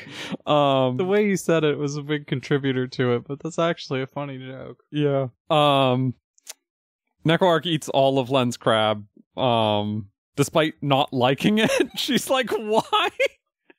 She just keeps munching away at it as she's like, king of foods? No, it's not. Like, Rise is next. She wants to catnap Neko-Arc. Surprise, surprise. Neko-Arc warns that she's a serious character, and if she hangs out around Neko too much, she'll be added to the Back Alley Alliance. Rise responds that she wants to be part of the Back Alley Alliance, and that she's not actually a serious character. It's a misunderstanding that everyone around her keeps making. I think the final boss is Miyako. While Neko-Arc was wandering around, Miyako took over the kingdom. This is where I thought Miyako was the leader of the cats, is because here she takes over the kingdom. Neko-Arc's like, wow, my elite Neko-Arc guard, they all got defeated. And Miyako's like, no, I trained a lot, and I showed up, and they all just gave up and said, only punch the leader, please. The end, 2201 AD, Asia. 3 children dig up Neko-Arc with a "Revive Me" written on her t-shirt. I've seen this picture before. There's also a bit about how the god who saved the world crashed there. And so yeah.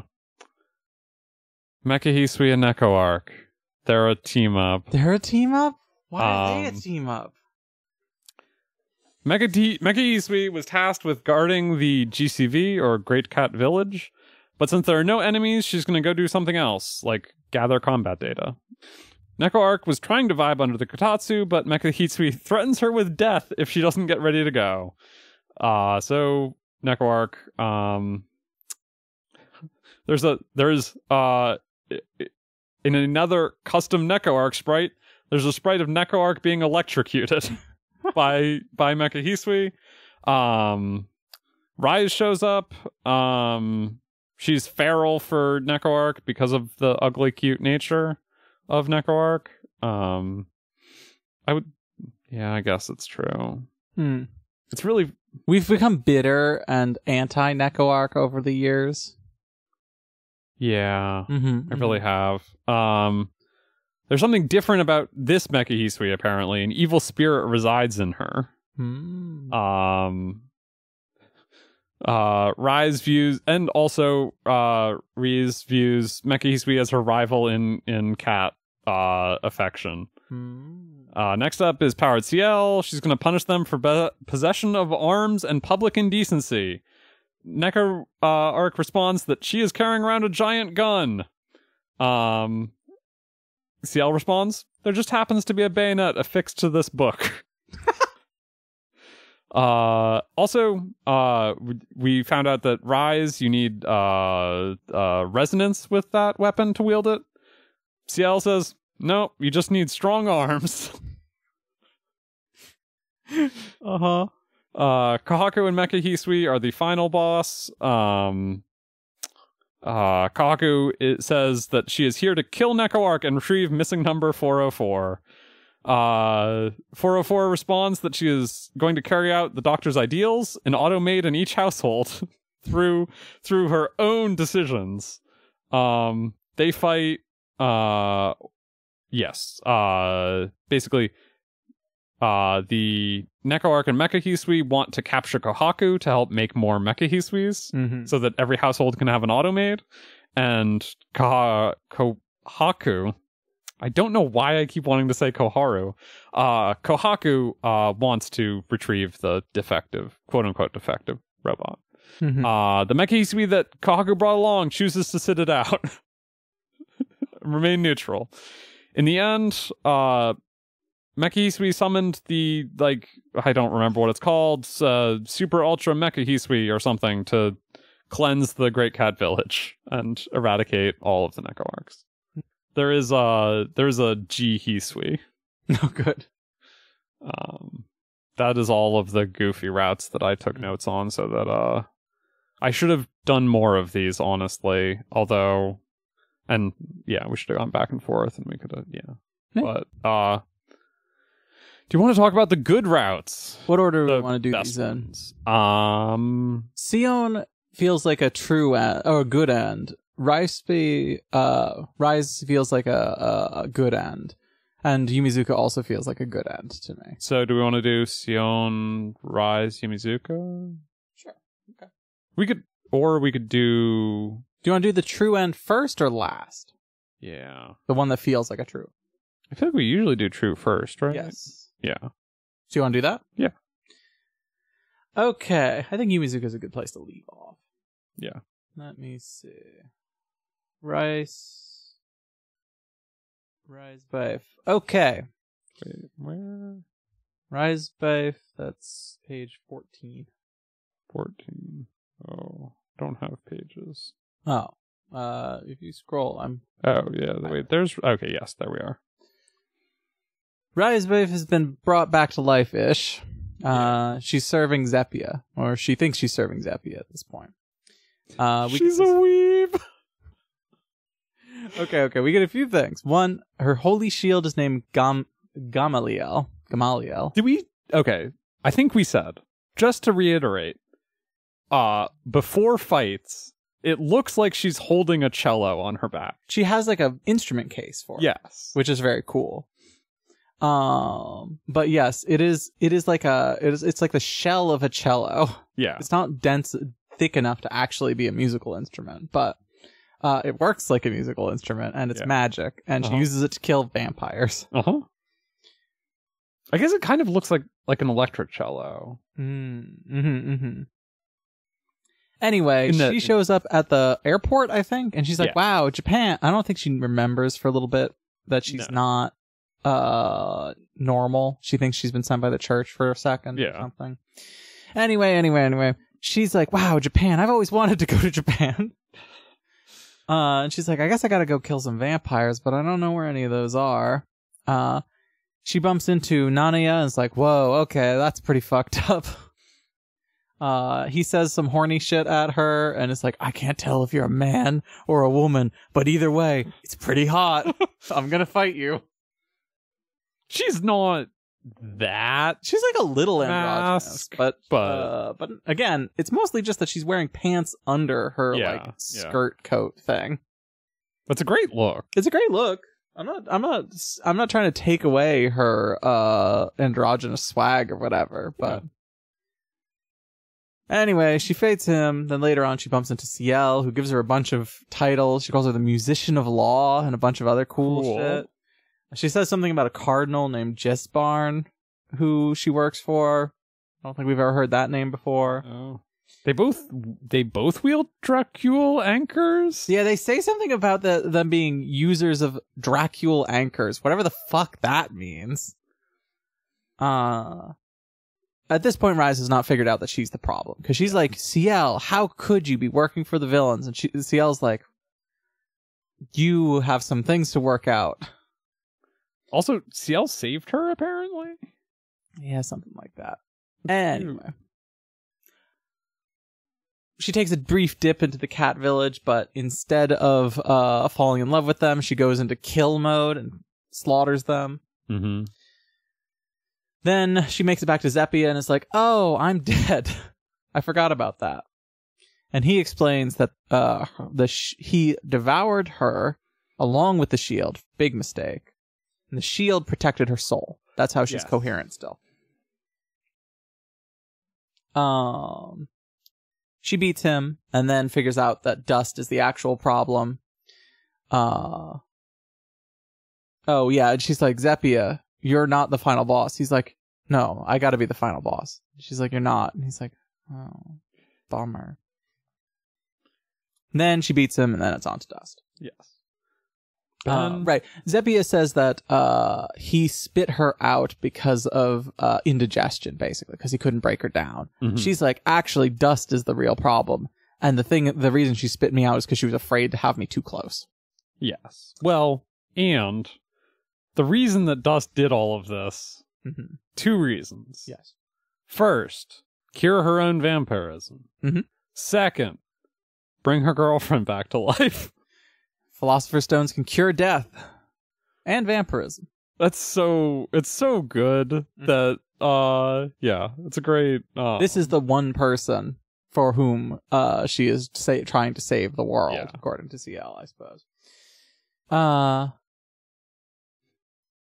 Right, I forgot that I didn't note down all of Dust's, the Dust of Osiris's, like, titles that she calls herself. She says she's like a bird of Hades, and her body is the Hermes calculator, something like that. A lot of varied gods. Yeah. Associated.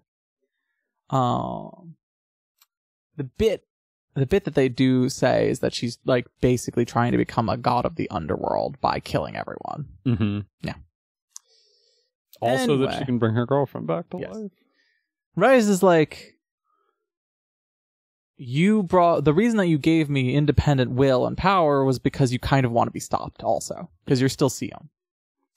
They do a back and forth, and then they fight, and then we get a great CG of Rise stabbing Dust through the chest as Dust is back to being Sion again. I'm sorry, Sion, to have pierced your body a second time. Dust, your stake is stuck in me. And they disappear together. Yeah, they both die. Because, Dust is the thing keeping Rise alive. Mm-hmm. So yes. Dust, having returned to, like, her coherence as Sion, passes away, and Rise is like, oh, I'm following right after you. I hope we're reunited on the other side. It's very romantic. Yeah. Speaking of romantic... Sion time. Your turn. Oh, yeah. Sion is, immediately realizes, oh, yeah, this is a reenactment of a year ago. Shiki and everyone else probably doesn't realize that, so I'm not going to meet up with Shiki. I'm going to go do my own thing. Wait, does she see a vision of the forest Rise Beef died in? Yeah. Oh, right. When she fights Zephia. Yeah. That's her. That's the background. Right.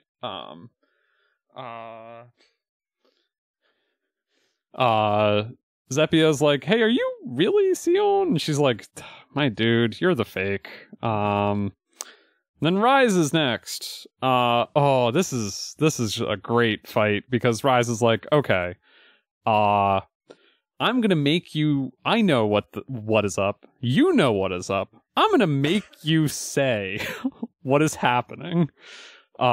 Which is that Rise has been resurrected by Dust to be her guardian, and therefore Sion is gonna have to fight her if he wants to go any farther. For basically everyone, Rise is like, yeah, if you leave, I won't fight you, but it's a fighting game, so of course everyone is like, well, but I'm not leaving, I'm gonna fight you anyway. Let's see. Yep, Dust. I will pierce your body with all of my might. Yeah, she will. Dust of Osiris. This girl. Oh, right, yeah. Osiris. This is the first route that we did. Yeah, so I was still piecing together the. It's like, hey, you're dying. Right. Yeah. There's a discussion about which one of them is vampire and which is human. Dust is a computer. Oh yeah, there's something about like Sion's Black Barrel replica not working there. I don't know why. I always forget that Sion has a Black Barrel until it comes up. Because ever since we read notes, it's so funny anytime anyone has a black barrel.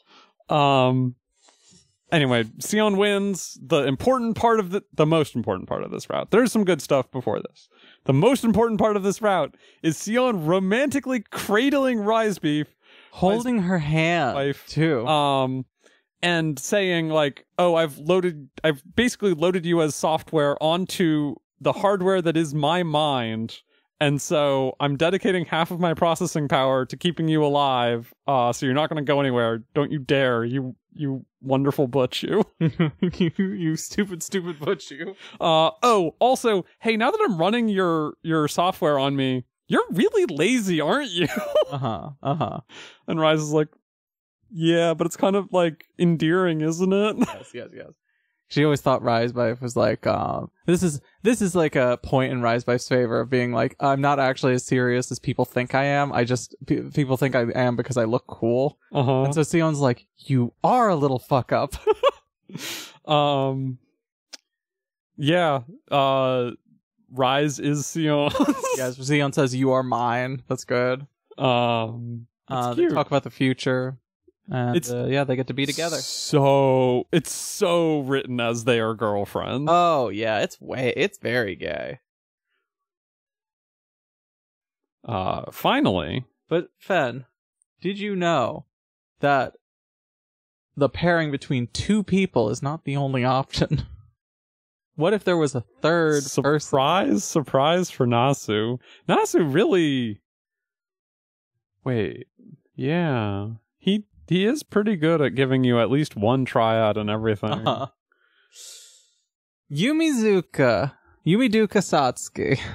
The Yumiduka always fucks me up. It's so funny. It's pronounced Zuka. Well, but yes, but in the I'm saying in this localization, they have turned it into Yumiduka because they don't know how to handle the it's not a Su. It's technically transliterated as do, but it's pronounced Zoo. Yes. The same way that a zoo would be. Yes. This is like a little bit of weird Japanese that doesn't always translate clean. Or if you don't know what you're looking for, you can translate it wrong pretty easily. Yeah. Basically. This is why everyone should just use Nihon Shiki. Yeah. There's no reason to use anything else. Because it's not like perfect. There's tones and there's like vowels that you kind of swallow and don't really pronounce, but for most people looking at it, if you know what vowels sound like in Japanese, you can just sound it out. This collage too did the thing where it was like using C instead of she. Yes. Again, miserable. It's not Siki. That's shki. Okay. Yumizuka is like, wakes up in her shitty rundown warehouse and is like, oh, Sion. She rolls over to Sion, who's presumably sleeping with her.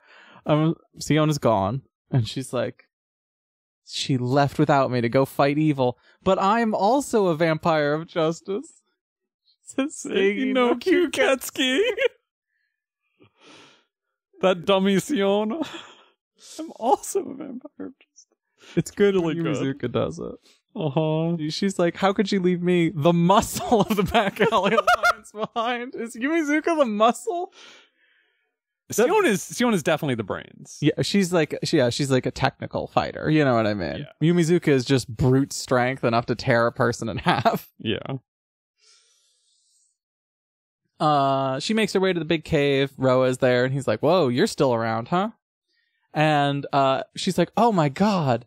And I was like, oh yeah, this is the vampire who turned her, so obviously she recognizes. And she's like, someone as pathetic and forgettable as me. She's like, there's so many cool characters in Tsukihime.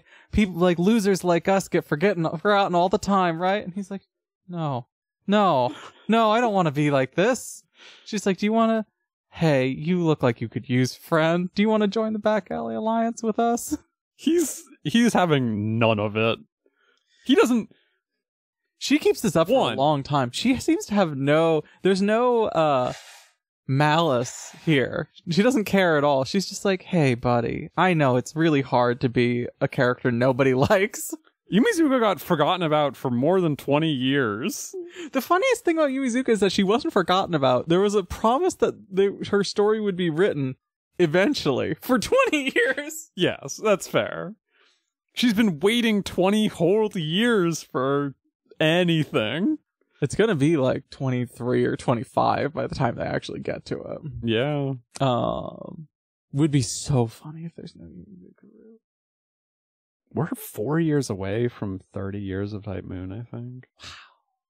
And we still haven't changed the intro. No, we're not going to. Will we change it for the decade? No. Anyway, she continues dunking on him. He has like these like pathetic baby girl sprites that he uses. Nobody likes Roa. No one likes Roa. Just friend of the show, Catherine. Catherine, #1 Roa fan. I was about to say I respect and support Catherine in this. I don't think I can say that for either of those. No. I don't respect or support Catherine. Anyway. It's time for Yumizuka versus Rise.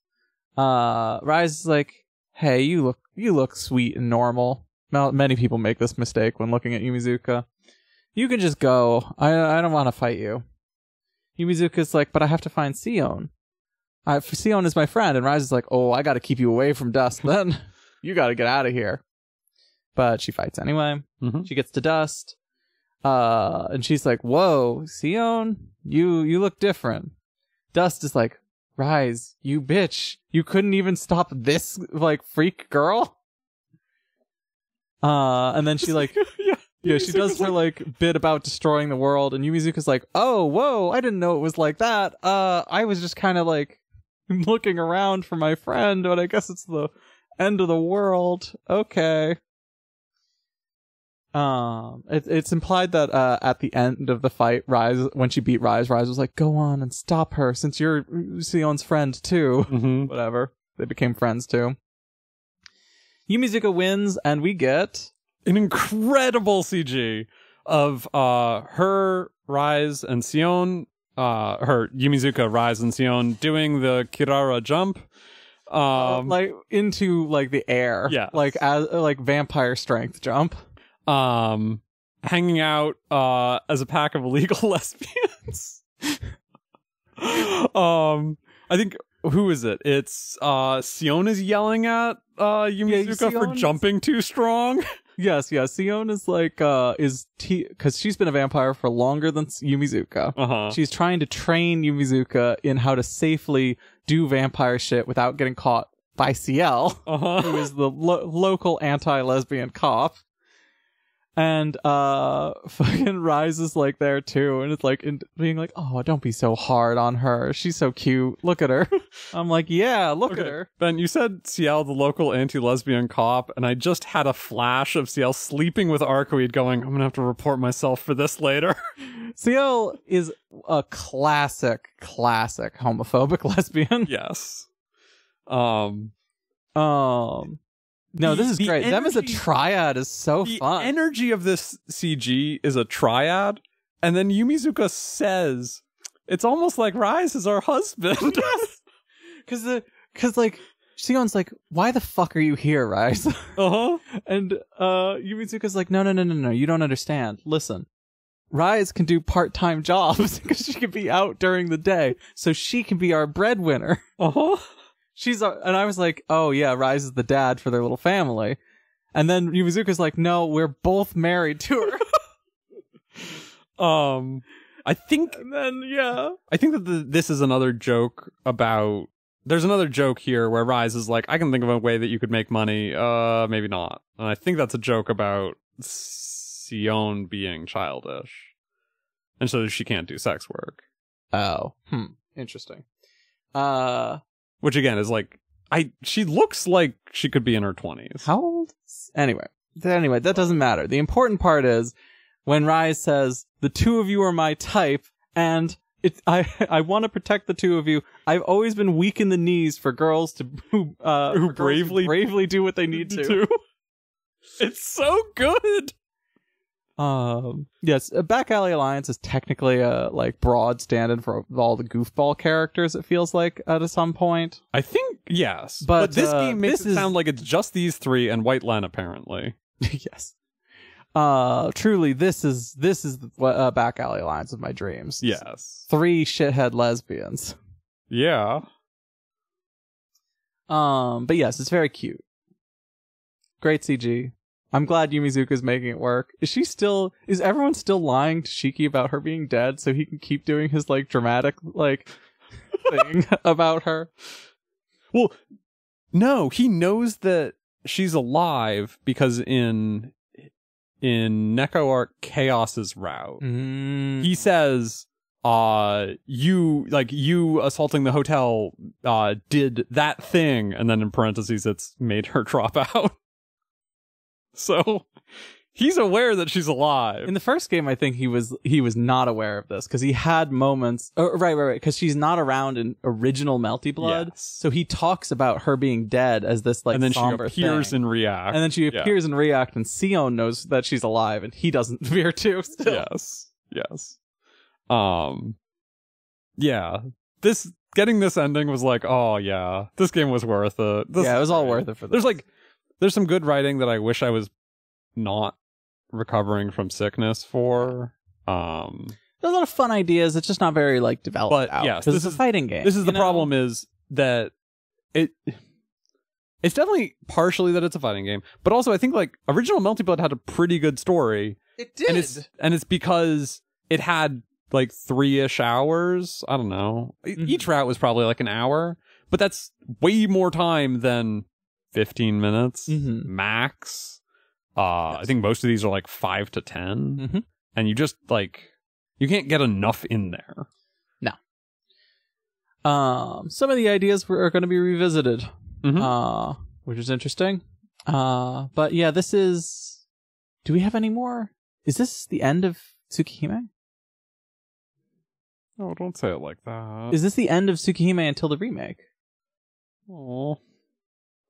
One sec, I'm pulling up the schedule now. Aside from like cameos in Fate games. Yeah, it's like what's the Carnival Phantasm? Carnival Phantasm. Yeah, that counts even less than Melty Blood. I do feel like Back Carnival Alley Satsuki. What is that? Oh, April 3rd. Oh, it's an April Fool's 2013 joke. April Fools. This is the last major Tsukihime game that isn't like a Carnival Phantasm until the remake. Yeah. I'm like searching through. Oh my god, there's so much. Okay, yeah, there's a Melty Blood Back Alley Alliance Nightmare, which is Tsukihime FGO extra crossover manga. They didn't even do a Tsukihime cross event in Grand Order. I have heard from friend of the show Catherine again that this is around the time when work on Tsukihime remake began. So the thing that was intended was the next thing to be the Tsukihime remake, which will not manifest until many years later. Okay, Melty Blood Actress Again came out September 2008. And yeah, Tsukihime Remake comes out August 2021. God. That's 13 years. It's approximately 13 years later. Yeah. Okay. Interesting stuff. I love Tsukihime. Even though I don't know that most of this was like super good, some bits of it were. I just like the Tsukihime cast so much. I miss them. Yeah. I like seeing them. I like looking at Yumizuka. This has gotten me like, oh yeah, you know what's good is Tsukihime. I'm really excited for remake when we get there. I gotta get back to that. I love remake has been very fun so far, even though it's taken me very long to read it. I need to get through CCC again. Get to good stuff. And then not touch remake until we get to a pod. Yes. I'm gonna. I hope that I can do remake in JP when we get there. Every day I get closer and closer to being able to read Nasu and JP, and the dire state of a lot of this stuff's translation gets more and more frustrating. Cool. That was Melty Blood Actress. That was Melty Blood. Wasn't so bad. Yeah, it was a little hard to get through. I think it was all at once, but a lot of any issues that we had with it. Most of the issues that I had with it are twofold. One is that 96% of the Neko jokes just don't land. Yeah. Nasu's not always great at writing gag comedy stuff. I don't think it's really his specialty. Sometimes it hits, and sometimes when it hits, it really hits, but it's none of that straight from the bean garbage. But it's not really his specialty, so there's a lot more misses than you want in a gag thing. I do also wonder, there's also an element of, I wonder if a mix of some of these jokes are funnier in Japanese and or are like, could have been localized into better jokes. Or if they were if they were less tired back when it first came out, before the big like LOL so random like boom, you know what I mean? Definitely seeing a bunch of Neko Arc in various places has like poisoned me on Neko Arc as an existence. There should be like a tax. You have to play a certain number of Tsukihime sex scenes before you're allowed to make Neko Arc posts. Now you're talking. I think you have to do a Tsukihime route, including you have to do the arc-read route. Scene. You have to do the arc-read route. Get some bad ends. Yeah. Get a mid-route blowjob. Mid-route blowjobs are still so funny. The Kiha one where she just staring daggers at Shiki while he gets a blowjob from Kohaku is so funny. Tsukihime's the best game ever written. Oh, we have a question. Oh, we do. We didn't ask for questions. But we got one anyway. Before I forget, send them in to cryingrulesactually@gmail.com. We're doing 428 next. Send them in. Why are we doing 428? Because Nasu and Takeuchi worked on it. It's as good an excuse as any. I've heard it's a good game. They wrote an entire chapter or something of it, so I hear that's bad, but I'm not sure I believe it.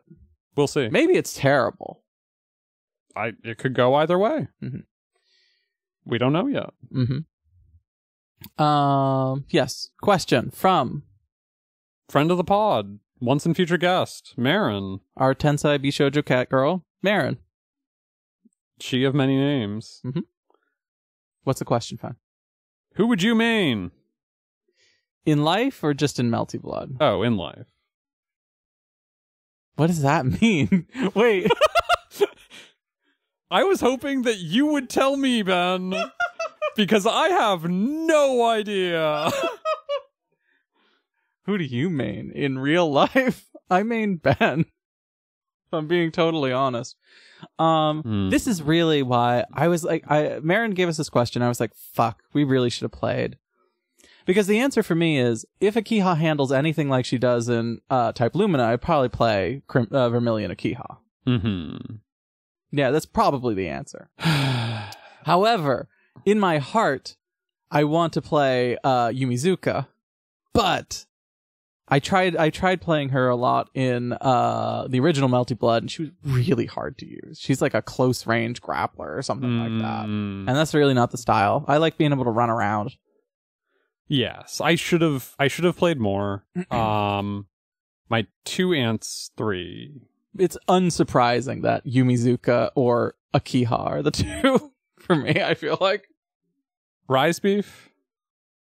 I would like to try her. I would like to try her out. I want to see her attack her animations. Yeah, her violin thing is very cool. And Archetype Earth, because she's cool. And I just feel like again, this is a thing where we should have blocked out like an hour to just we should mess around. Because this is the Melty I feel like people know. This is the Melty that people still play. Yes. Type Lumina, I have heard nothing good about. I liked it. Yeah, we had fun. But we had a lot of fun. I mean, like, fighting game people, I heard a lot of people saying it was very boring. Fighting game people are freaks. Yes. I gotta. Sorry, fighting game people. You are freaks, though. Archetype Earth feels like she would have a cool power set. Yeah, she is very cool. That's all. Yeah. Hell yeah. Hell yeah.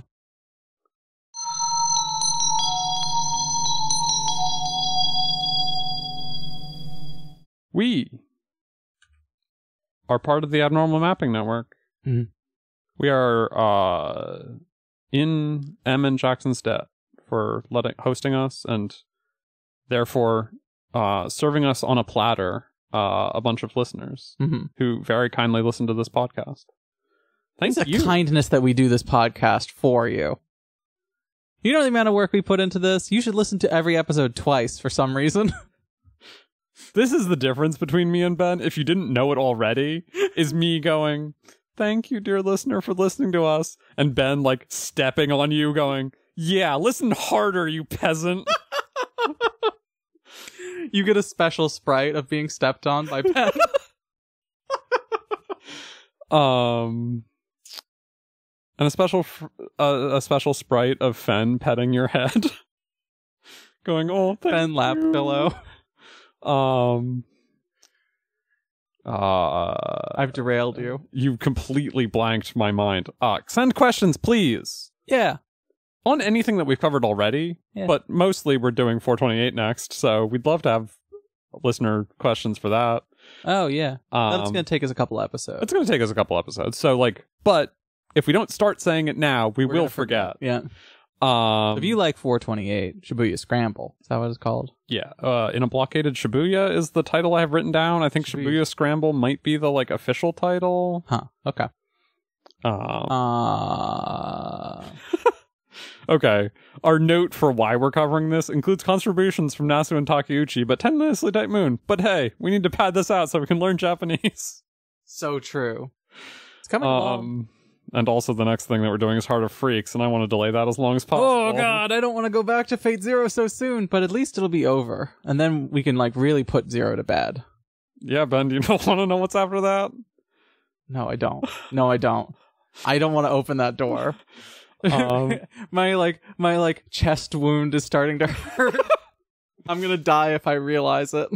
Ben, where can people find you on the internet? Type fennec.moe into an address bar. That'll get you somewhere. It's still the same place as last time. I'm sorry, Ben. It doesn't matter. Oh, you just like to go there. Yeah, I'm checking it out. There's an ad this time. Oh. I don't have ad block on this browser. I'm all set. Oh, yeah. Ooh. That's the good stuff. That sounds naughty. Spicy. I'm gonna try. This week, I'm gonna try to finally update my co-host. Ooh. I'm gonna try to I keep a journal of everything that I like read and watch and stuff. I really want to read your thoughts on all this stuff. Kimitsuzu, I finished. So it will be like spoilery things of the stuff that I read and watch, but we do spoil stuff really casually on this podcast. What do you mean? When we do Yuri Tea Time. Oh yeah, but we have markers and like people. Yuri Tea Time is a spoiler zone. Yeah. We should maybe add that to our introduction for Yuri Tea Time. Yeah. We should like say what Yuri Tea Time is so that new listeners. It is the vibe, but you're correct that like. Oh yeah. It's cute. Ben putting the hard sell in. That is at cohost.org/Fennec_Fox. Where can people find you, Ben? You can find me on Twitter at BenEnds, and you can follow my visual novel development for Reckless Sympathy over at Doomgender, and I also chost. Yes, I was about to call you out for having started Reckless Sympathy finally and then forgetting to mention it. You can find me on co-host at BenEnds as well. Late breaking Yuri Tea Time. I started Reckless Sympathy and I played the first day, and it's really good. You laughed a lot. I thought it was good. Ben is really funny, is the thing. Mm-hmm. And it has, again, I don't know what the English word... I exist in a space. Yes. In a Discord, where Enshutsu is thrown around a lot. What does this mean? It means, like, production value. Oh. But, like, specifically, like, it has, like, nicely animated sprites and, like... fun touches. Yes. It's got polish. You might call it polish here. Like, you would describe Mahoyo as having a lot of Enshutsu. Or, like, also Tsukihime Remake. No. I put a little more stank on it than you were expecting. It's so delightful. It's like, not that I was expecting it not to be good, but like actually getting my hands on it. I've seen a bunch of the pieces, right? Like I've seen the backgrounds. I've seen some of the text. I've seen the halos individually. But like all together, it's like, oh, this is like good. My ego is swelling as we speak. I'm going to float away, and my head's going to explode. You should check out Reckless Sympathy. Please. Yeah. Where can people find the podcast, Ben? Fuck, I don't know. Usually you do that. Oh, okay. Where is it? Crying Rules? Crying Rules on Twitter. Fate-Moon-Archive? Fate-Moon-Archive on co-host. Yeah.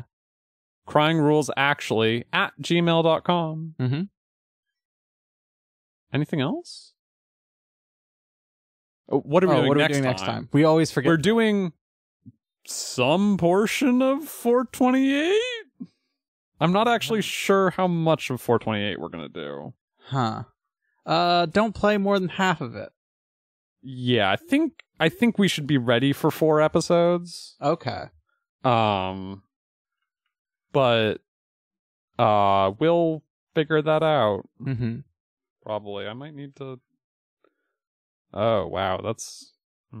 What's up? Should have kept this on my wish list so I could see when it's on sale. Yeah. I'm like not super aware of what the format of it is. It seems like it's root-based somehow. I think it's chapters. Or like, chapters. Like split somehow. Okay, it's divided by times.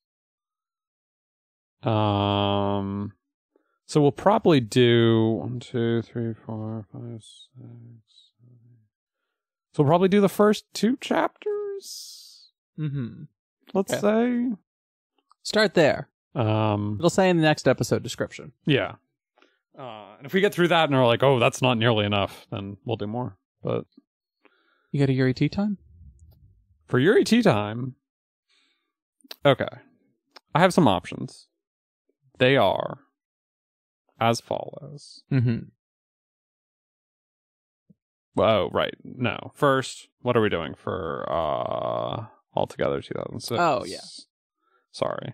This is going to be a nightmare to edit together. Instant Death, Panda Samurai. That's our next one? Yep. That's our next Altogether game? Yep. Well, it's going to be interesting at least. Yep. This is, I think that I remember this one, and it is going to be interesting. We had so much good stuff to say about Collage. As long as this one's not, as long as the Panda Samurai isn't like a metaphor for getting together with your childhood friend, then I think I'll be good. Yes. It will be, yes, again, this will be interesting. It's a short one, so. You said that about Collage. I didn't actually know how long Collage was. I know that this one is short. Yeah.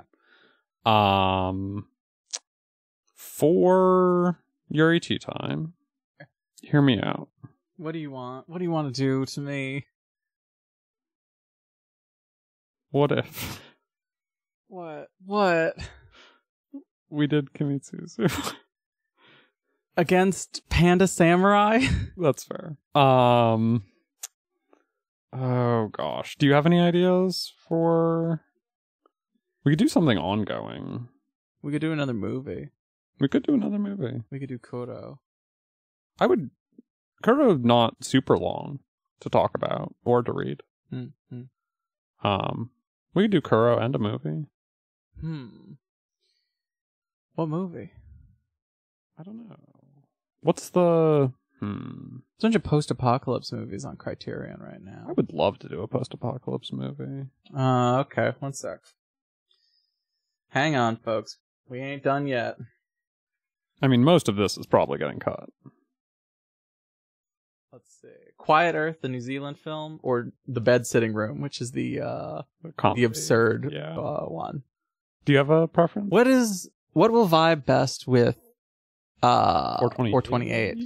428 goofy? I have no idea what the tone of 428 is. Let me... We could also just... Let's see. A kidnapping... Hot-blooded detective, hard-hitting journalist, former gang leader, head researcher, big pharma manufacturer, and a part-timer stuck in a cat costume. For a series of events more unexpected and outrageous than the last, can they or the city itself make it through the day? That sounds like a bed-sitting room. Okay, we're going to watch The Bed Sitting Room. It's a 1969 UK film by Richard Lester. Mm-hmm. It's on Criterion.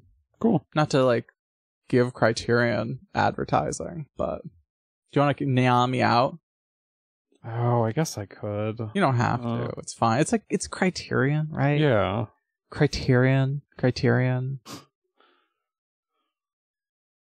not like I'm advertising. You know what I mean? Yeah. Now that one you have to neon. Okay. Well, I think that's it. One day, let's meet in the digital sea.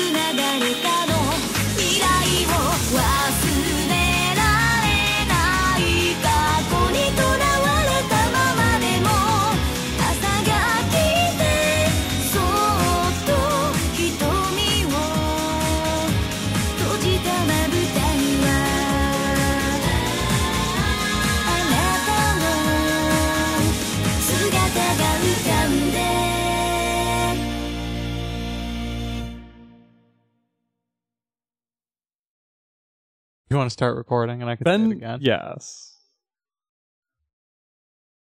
I'm recording now. You're recording now. Yeah.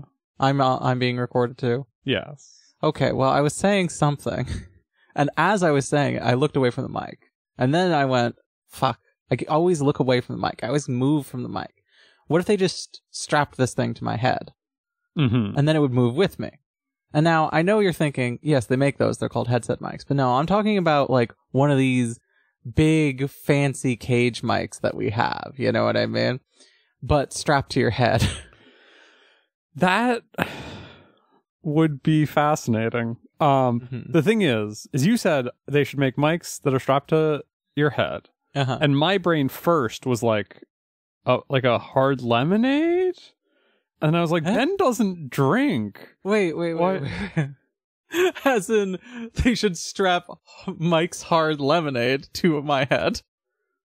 No, like that's what you thought I said. Well, you said that they should make mics that is like that you can strap to your head. Whatever you said, I was immediately like, well, but why would that be their responsibility? Wait, Ben doesn't even drink.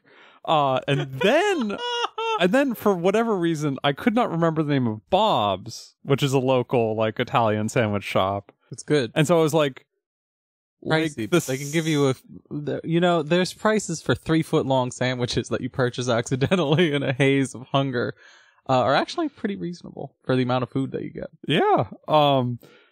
I forgot that it was Bob's and thought that it was Mike's for a second. Okay. There is also a place called Mike's that isn't as good. But I was thinking about the sandwiches and I was like, how would you strap a sandwich to your head?